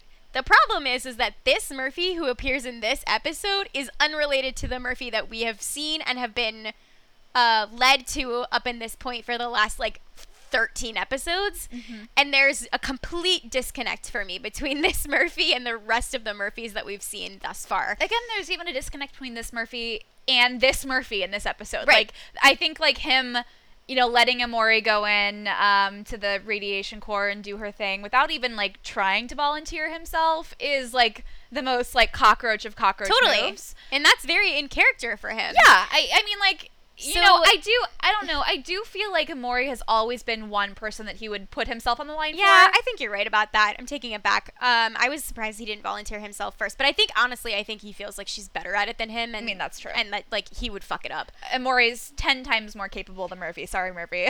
I think he would agree with you. Yeah, he would agree with me. You're right. I don't think you have to apologize about that. But so there's a lot of, so again, like, I think it is a bottle episode, and it does work as a standalone piece here. I think there are pieces here are moving correctly in accordance with each other. I just don't think it works as a piece in a larger set of the season and the series. Yeah. Up to this point. On a character level. Yeah, and I was also I really had to think a lot about Murphy's arc, both in this episode and then, like, what this episode is saying about where his arc is moving this season. Well, yeah, that's the thing, is, like, where do we go from? I don't get what's happening. Well, it's just hard to go from episode 1 to this episode with Murphy and able to follow that thread. And I'm still trying to get a temperature reading on Murphy and his relationship with Raven and how it's going to evolve past this point. Because you're right, like, it was a very unusual amount of empathy that he's displaying for the miners, when it seems like that would be a choice, like lying to them seems like it would be a choice that Murphy would easily make. But I do think that he is just surprised that Raven is the one making it, when she's always the one who's, like, on her, moral high ground podium. Sure. And so he is... Well, her season 6 podium. Her season 6 podium for sure, but, like, even, like, a little bit before, but, like, definitely in season 6. So I'm wondering if, like, part of all of his reactions to things in this episode is deep down, like, maybe even subconsciously, his worry for Raven, because he does care about her and love her as, like, a friend. And I think he knows this is going to weigh on her. Yeah, I like that reading. I don't know if I believe that's what the writers intended. I think that's very deep. I think there's a lot of stuff happening in here for Murphy and Raven. I don't know if they're thinking about this in the context of the two of them like that. Yeah. I would love that reading.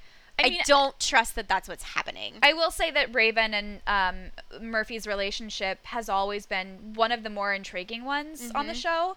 And every time the two are together, I mean, they just create magic. Yeah, no, sparks fly.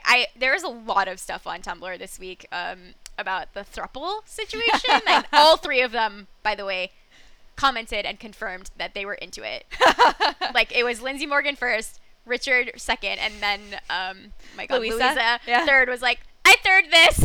I fourth into it. I would be 100% into that. I fifth it. I wouldn't mind.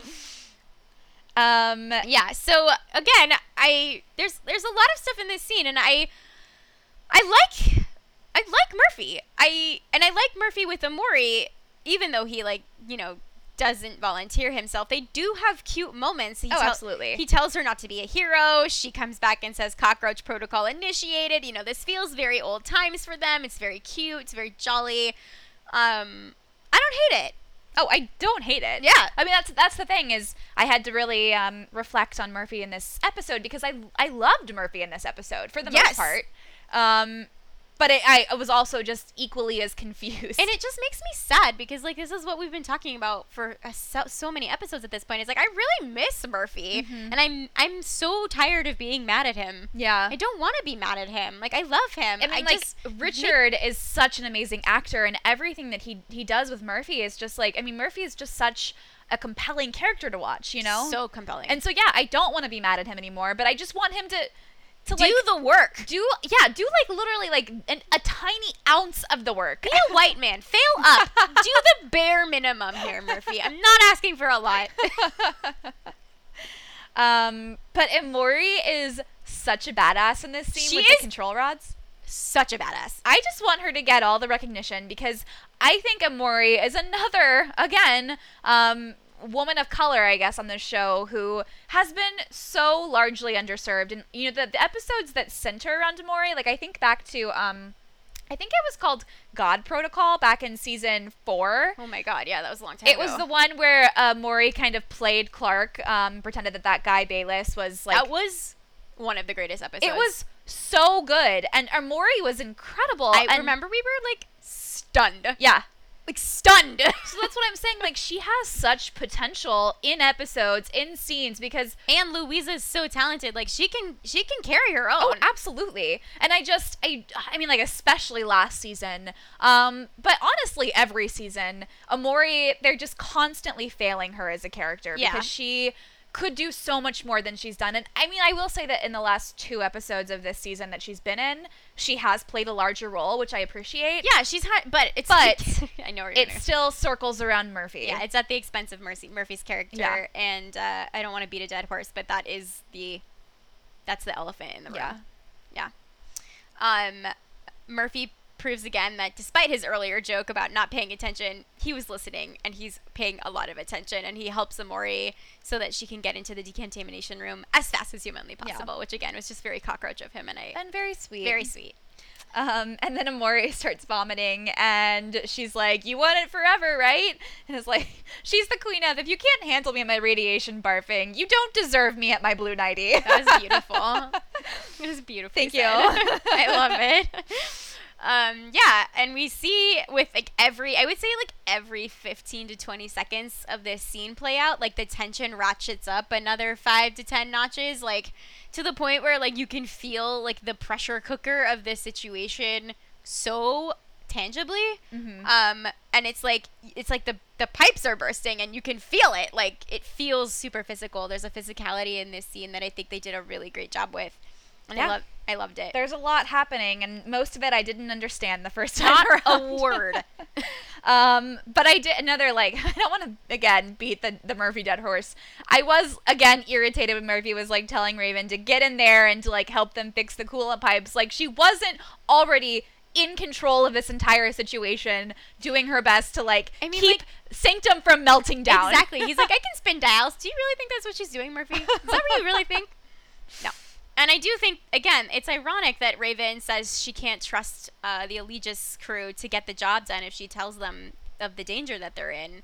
But it's like, is that even the right choice in and of itself for Raven? Like, there's a interesting juxtaposition between, like, her not being able to trust them when she's not actually being trustworthy herself in their best interest. Do you know what I mean? Yeah, I mean, I like that she doesn't trust them because it makes sense for her character. Yeah, no, I agree. And she's, like, already experienced a trauma at their hands. This is the kind of character beat that I appreciate. Mm-hmm. I'm saying this is texture. I like it. But yeah, like, I mean, we already mentioned this, but I just personally think that the right choice at this point isn't to tell them, because what is that going to serve but to make them distracted, you know? Nothing. Yeah, exactly. And again, it has to be done. But again, they frame it in a way where they make it seem like she is using their sins against them, when really it's a mercy. That's just what it is. Don't they, like, have the instruments to measure radiation? Like, it just seemed very weird that it was suddenly like, more radiation must be leaking than I thought. Yeah, I agree. I mean, we already saw that they have that measuring equipment. I guess they took it for granted. I mean, do they not have any other, like, larger systematic measures of radiation? You would think they would. I don't know. I mean, I guess not, but...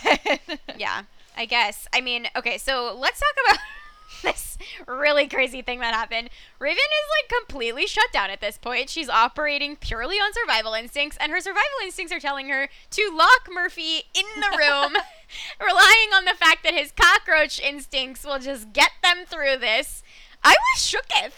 I was truly shook. I mean, I was shooketh as well, but also it felt right. It did. It was like equal part badass and like horrific at the same time. I mean, just her way of thinking is, look, Maury's out of commission. I can't do anything because I have to control the coolant release or whatever the hell she's doing. There's just one other of us down here. Either we're all going to die or you're going to get it fixed. So, well, right. And also, I don't trust that Murphy will volunteer himself to go into that room willingly. Which, guess what? Wouldn't. She'd be right. So yeah, I guess this is a little bit of a moral gray thing here. But, like, again, it was like literally Sanctum's about to melt down. So we're going to die either way unless one of us gets in there and helps them. Right. It was a dick move, but it was the right move. Yeah, and I think Murphy even kind of like knows he that. shrugs it off pretty quickly. I do wonder though, and I mentioned this a little bit earlier, but just kind of going on this thought here about her locking him in, is this going to change their relationship going forward? I mean, I know that we get a little bit of Murphy later on, kind of, poking Raven a little bit, just like, hey, now you're one of us. Yeah. But I do wonder if it's going to cause any sort of, I don't know if it's strife or like even bring them closer maybe in a way that now they can understand each other a little bit better. Yeah, it's a really good question, and I don't know where the writers want to go with this, but we'll see. And so it was clear here that Hatch really does start to realize that something's going on. Raven tells him that he's getting sick from the xenon gas. Yeah. And then Hatch tells Murphy, obviously, right after this, that they both have someone they love in Sanctum. And as he's saying this, it really seems like he's implying subtextually that, like, he knows that something is very wrong, but that, like, if they don't do this, the people they love outside are going to die. And so he's, like, dedicated to doing this whatever it takes, even if it costs him his life. Absolutely. This conversation with Hatch is actually fascinating. Mm-hmm. It starts out, Hatch is making small talk. He's rambling about this random story of one of his and Nikki's jobs about a bank heist. But then by the end of this story, it actually turns out to be a parable, right? Like there's a real lesson in it. And he and Nikki, he's like talking about all this stuff. He and Nikki killed the hostages because they couldn't leave any witnesses, he says, which is like not exactly what's happening here, but like ultimately like alludes to the fact that Hatch knows that he and his crew are just as expendable to Raven as those witnesses were to him. Mm-hmm. There's like a nice parallel that's happening here, and he's like clearly, again, subtextually, like implying to Murphy, like, I know I'm expendable. I know I'm the sacrifice. I know I'm a here. sacrificial lamb here. Like, I got it. Mm-hmm. And like he uses this story, this very casual anecdote. Is it casual? Well, he's just like making small talk. Remember that one time when my girlfriend and I murdered a bunch of people? Apparently, it's not that big of a deal to them. Well, I think it is, because honestly, like, after this, Hatch and Nikki went into prison, and he's like, saying like that it was kind of like the end for us. And then Murphy is telling him, well, maybe this can make up for it. And Hatch says there is no making up for it. Like, what I love about Hatch is, as horrible, truly deplorable as the things that he's done are, he like fully seems to understand that, and understand that like you can't take back what you've done, and nothing that you do moving forward is going to bring those people back to life, and so that he's really just trying to keep the people that he loves alive and keep them moving forward. And I think for Hatch, that is what's driving him. But I also think that this is something that's going to haunt Murphy going forward, because Murphy's thrown a lot of people under the bus to survive, as the cockroach that he is. And so having Hatch tell, and all of last season too, Murphy was afraid he was going to go to hell.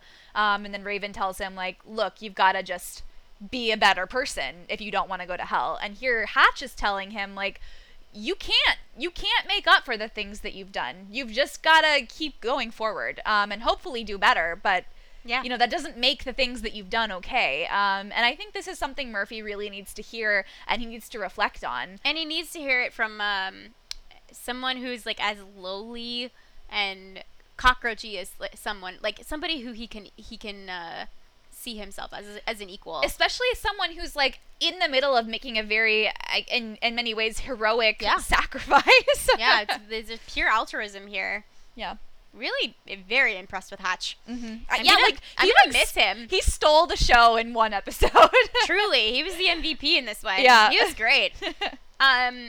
Let's talk about Raven's breakdown at the end here, because she tells everyone, okay, the pressure's going down, the temperature's going down, we're all good, get out of there. Obviously, Murphy's the only one who's alive. She goes in to look, and like all of their bodies have melted, and Hatch throws his hand against the window, and then he falls to the ground. And it's at this point that Raven is like literally coming face to face with the consequences of her actions, and like all of a sudden, all of those emotions that she had compartmentalized this entire episode, all of the ways in which she had just like tamped down her morality in a lot of ways, have come flooding back into her, in a way that like is so characteristic of Raven and not Clark. Like, Well, actually, Clark can maintain that coolness for a lot longer than Raven can, you know? I was actually going to say, I like that you used the word compartmentalize because, number one, I think you're right. I think Raven was compartmentalizing. I think that's something that Clark also does a lot. Yes. But one thing that did stick out to me in this episode was I actually feel like when Clark makes these kinds of heavy decisions, and maybe this is just the fault of like the writing giving Clark, the lead of the show, more weight, but when Clark makes these decisions, it really, you feel like she understands what she's doing, and that like she sees the sacrifice that she's making, and it's an active choice on her part. I agree with you. But I was going to say, but with Raven, this whole episode, it was like she was on autopilot and not really in taking anything until the end here. Agree. 100% agree. And that's kind of where I was going is like, again, I think this is a flaw of the setup, right? In that, like, the nature of this situation, Raven is almost in a fugue state, and then she like comes out of it at the end, and it's like she's been possessed by another person, and she has to wreck it. You know, it's like a Jekyll and Hyde situation almost, whereas like Clark is completely in control of her faculties the entire time she's making these kinds of choices in her lever moments. So it's not comparable. It's just not. Which is, I guess, fair because Clark and Raven are very different people. Yeah, and they handle situations differently. But like ultimately, like what we're supposed to get out of this is like Raven was in a crucible situation, if you will, and is now having to reckon with the choices that she made inside of it. Yeah. I actually am really curious if Raven's going to confront the fact that she didn't give the miners enough credit. If she's going to kind of have to really reconsider her feelings about the miners moving forward. You know, she didn't think that they'd help if she told them the truth, and it turns out that Hatch kind of already knew, and he helped anyway. And that was just Hatch, but I think that it could show her that there is some maybe good still left among the criminals, and honestly, like, they're gonna have to live with them at this point, because they are kind of, like, sort of the last of the human race, like, minus those other people out there. Yeah, I mean, I think there were a lot of assumptions made, for better or for worse, about, which again I understand, right, all very understandable, but I do think that Hatch is somebody who proves that there's nuance here, that you know, they all can't be painted with the same brush. Murphy actually has a couple of really fantastic lines here, as Raven is on the floor sobbing, rocking herself back and forth. Murphy says to her, "My, how the mighty have fallen," and then "Welcome to the world of gray," which again is just sort of him saying to her, like, you have joined the club. You are one of us now. You're one of us. One of us. You know, you have no moral standing, no high ground left to stand on. I mean, again, this is retconning because we've talked about it a lot. It's not true. Not true. But I do like this here, and I feel like Murphy's justified in saying it. Yes, especially after last season. But again, I resent that it's there. Okay, we'll stop saying yeah, and I also think, you know, you, again, just credit to Lindsay Morgan for her performance here, because you really feel how devastated she is. Like, she is feeling so much guilt that when Nikki attacks her, she doesn't even fight back. Like, she wants to be punished. She doesn't think she deserves to go on. And you really feel like the weight of that. You know, it was a great moment, I think. I mean, like, Lindsay Morgan did amazing in this scene specifically. I mean, like, all of the episode, but like this scene was so good. It was really powerful. Question: why do you think the other Allegis miners stopped Nikki from killing Raven? I think it's because they know that Sky Crew or One Crew at this point kind of has the power, and they don't want to, like, rock the boat too much because they also have to live here now. But I did like that I did move. Too. It just made it seem like, okay, they're not like mindless killers. Right, they're not drones. Yeah. Right. That's what I was thinking too. I was like, I know that they're thinking about this strategically, and I like that they're thinking about this strategically. I'm definitely a little nervous now about how Nikki's going to handle things moving forward. Oh, I don't know. I think she'll be fine. Cool as a cucumber. But all I want now, I truly just want Raven and Clark to sit down, have a frank conversation about all the shit that's gone down in the last like 2 seasons. I want Raven to acknowledge that she didn't understand how hard this would be for Clark. I mean, again, I don't think it's comparable, but I think Raven will think it's comparable. I just like, I want the acknowledgement that the things that Clark has done were horrible, but like almost always they had to be done. Yeah. In the same way that this had to be done. Like, they just have to be done. And I there's like a lot of moral gray there for sure, but well, sure. And I think ultimately what you and I truly want is a reconciliation that feels earned, right? Mm-hmm. I want a conversation between them. And again, there are a lot of semantics at play here. There are a lot of nuances that make their cases different. But I want them each to come to the table and say, I see you. I am sorry. I will do better, and rekindle their friendship. Yeah. That's what I want. Agreed. So getting here to the end, Gaia is sipping tea on a porch when Clark comes out to join her. The two discuss Gaia's past as Flamekeeper, with Gaia unsure what she believes in anymore. And Clark is equally as lost, feeling like it's impossible for her people to do better because they always end up in the same place, no matter what choices they make. And elsewhere in the medical lab, Jackson has saved Russell from dying, only for viewers to discover when Alyssa comes in to visit Russell that this whole situation was cooked up by Russell and his followers so that Russell wouldn't be executed. So before we get into this scene, I just want to say how very cute and cozy it is that Gaia is sitting on this little porch with a glass of tea.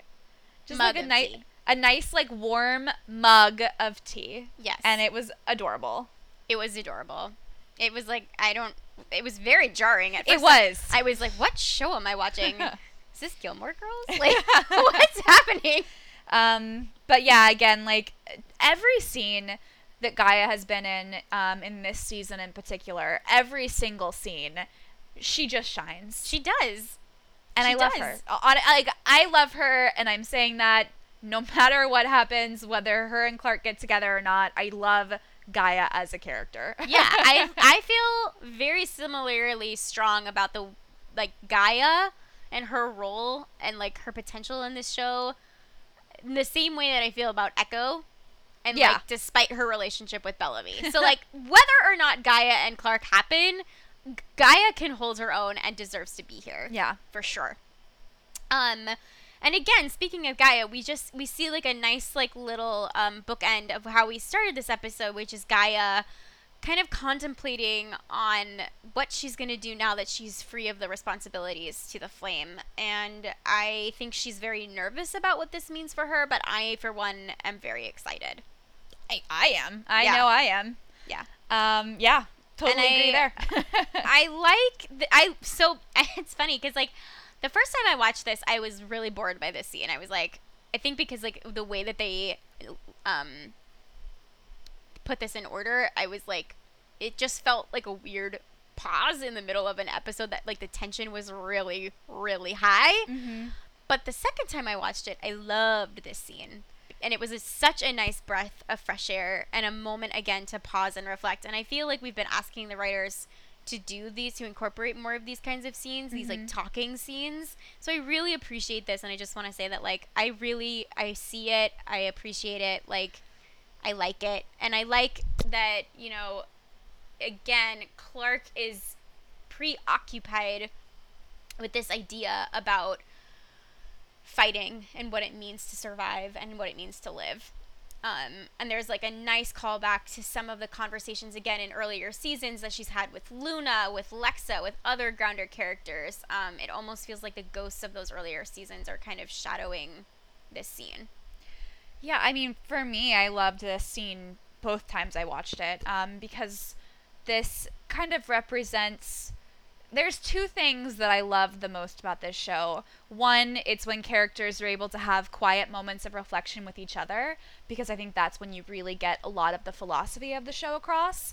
The other is obviously when characters have to make really hard moral choices. And so that is one thing this episode, I think, did both of for me, which I like. Here, I just really think... the way that Gaia and Clark interact is different than any other interaction that we've seen so far with the other characters, and I like that their journeys right now are feeling very parallel. So for me, this was like a breath of fresh air, I guess, is just, again, like, this is the thing that I love the most about the show, and I want them to do more of scenes like this. Yeah. Because this is what I'm going to carry with me when the show's over, is these character moments, you know? 100%. So I don't know how I see this season ending, because in many ways I do think that fighting is what we are. I think humans do kind of tend toward chaos. I think it's in our nature. I think doing better, any of us doing better, is really us putting our super ego ahead of our id, which is not hard to do even for one, or it is really hard to do even for one person, but when you get into like a group of people, a crowd of people, it becomes even harder. And so I don't know if this group can do better. I don't know if humans can be better. I think, you know, we see just so many horrible things happening in this world right now, that make so many of us feel helpless. Like there is nothing we can change. And I don't want to be that person. I don't want to believe that humans can't choose to be better, and that, like, as a group, we can't all come together instead of break apart. I don't know if I've seen it in this show. I have seen snippets of it in our worlds, but a lot of times that is washed out by other bigger tragedies and other bigger violences and traumas. And so I think this remains to be seen, and I'm curious if the show, if like this season's and also the show's central thesis is going to have something to do with this specifically, and how that's going to relate to what's going on in our world right now. Yeah, I agree completely, and I mean, I think it's imperative that the show's central thesis has something to do with this, as this is the central question of the show. And that is not a coincidence that it's Clark talking about this, as she is our central character. Yeah. So we're about done here, aren't we? Well, yeah. I mean, I was just gonna say this last scene in the to end on a high note. To end on a high note, the last scene here is in the medical bay, and Alyssa. It's revealed that Alyssa was the master plotter alongside of Russell all along. Again, Stan Alyssa. And she brings a nice snack for a snack. Yeah, a snack for a snack. Indeed. And I really want this cookie. It looks delicious. It does look delicious. I was wondering what was in it. Where did you get your materials to make this cookie? Please tell me. Same place that Nikki got her hair dyed. Same place they built that IKEA house? Yeah. Okay, guys. So let's get into some of our discussion points. This is a big episode. This is a big episode. Lots to talk about. Let's talk about the title meaning. So the title, again, is False Gods. I think there are a lot of layers to this. The first one is Russell is not actually Russell. Russell? That's a good name for it's a good ship name. Russell is actually Shade Hutta, and so thus in itself is a false god. Mm-hmm. That's layer number one. Layer number two is that the concept of the primes being gods in the first place is in itself, again, a false god. They are false. They are lying to their constituents, their flock, if you will. Third layer, do gods exist? You know, are they just a reflection of humanity? Like, the concept of divinity itself is potentially a false concept. It could be. I mean, I think that I do like the idea that gods are a reflection of humanity, no matter if they're real or not. I think what humans choose to believe in is very interesting to pick apart. Yeah. And the reasons why they choose to believe in that specific thing over the many other belief systems that we have in this world. Absolutely. And then the last piece of this, which is unrelated to Russell completely, is Raven, who kind of takes on a godlike complex herself in this episode and is doling out life and death, meting out life and death, you know, and holding all of the power in herself and the consequences and the, you know, reckoning that comes along with it. Mm-hmm. So that's my title meanings phase in this episode. And we're going to move on to favorite lines. What was your favorite line? My favorite line was actually one we didn't really talk about in the episode above, but I loved when Clark was burying her mother's ring, and she shows the ring to Gaia, and she says, "This is all I have left of them." And Gaia says, "That's not true. You are what's left of them." And I just like that idea that, you know, we're always building a legacy with ourselves, but also with our children, and that, like, that's kind of the circle of life, is that the people who come after you both carry on your name, but they also go on to do other things and hopefully better things. And it's like that idea that, like, you can always just do better moving forward, even if your mom didn't get the chance, like, you still can. And I like that idea that, like, Clark can still go on and do more, even if it, like, in her mother's name. Yeah, and also that, like, the best piece of her mother is Clark herself. Yeah. You know, like, her goodness, like, her hopes, her dreams for the future is literally embodied by Clark. Yeah. But my runner-up line is Nelson's, "I need more kindling." It was a great line, and that was my runner-up too. But my favorite line was Murphy's "Welcome to the World of Grey" that he says to Raven at the end. And I think, you know, this really does represent one of the best parts of this show, which is this interrogation of morality on a scale of gray. There's no black, there's no white. It is all about choices and relativity. And I also love what this represents in terms of Raven's arc and her return to form that I've been so deeply missing. Yeah. So I really loved it. What was your favorite scene? Why don't you say your favorite scene, because we've doubled up, because it was, I mean, like, honestly, it was no contest for us this episode. No contest. I think the best scene by far was the conversation between Hatch and Murphy. There were so many layers. There was so much subtext happening. And they were just a really dynamic duo to watch. Yeah, I mean, it was almost it was like Murphy looking into his future in a way. Yeah. And it was a stark reality and a good wake-up call for him. Mm-hmm. And I just thought it was a fascinating scene. Yeah. I wish we had more of Hatch. I really loved him. I know. I'm so sad he's dead. I find him infinitely more interesting than Nikki. I do too, but I do think we also haven't seen much depth in Nikki yet. That's I'm true. wondering if we will. So the next episode is 704 Hesperides. In this episode, mysterious outsiders arrive with news of Clark's missing people, and all I can say is, fucking finally. And just a reminder for you guys, if any of you don't remember or didn't actually get a chance to listen to our season 7 trailer analysis, Hesperides are specifically the Greek nymphs that, right? Yeah, they're Greek nymphs that protect Hera's garden. With the golden apples. Right. So we are thinking that this must tie into the actual garden on Skyring itself. No idea how, but we'll see. Not sure yet. We'll see. Okay, that's our episode. Thanks for sticking with us, guys. We know it was a long one. If you'd like to contact us, you can. You can email us at skycastkru@gmail.com. That's SKAICASTKRU@gmail.com. You can also tweet at us at Skycast, and you can tweet at us at our own Twitter accounts. I am at bperlman89. And I'm at Sarah R. McCabe. And that is our episode. So until next time, guys, may we meet again. May we meet again, guys.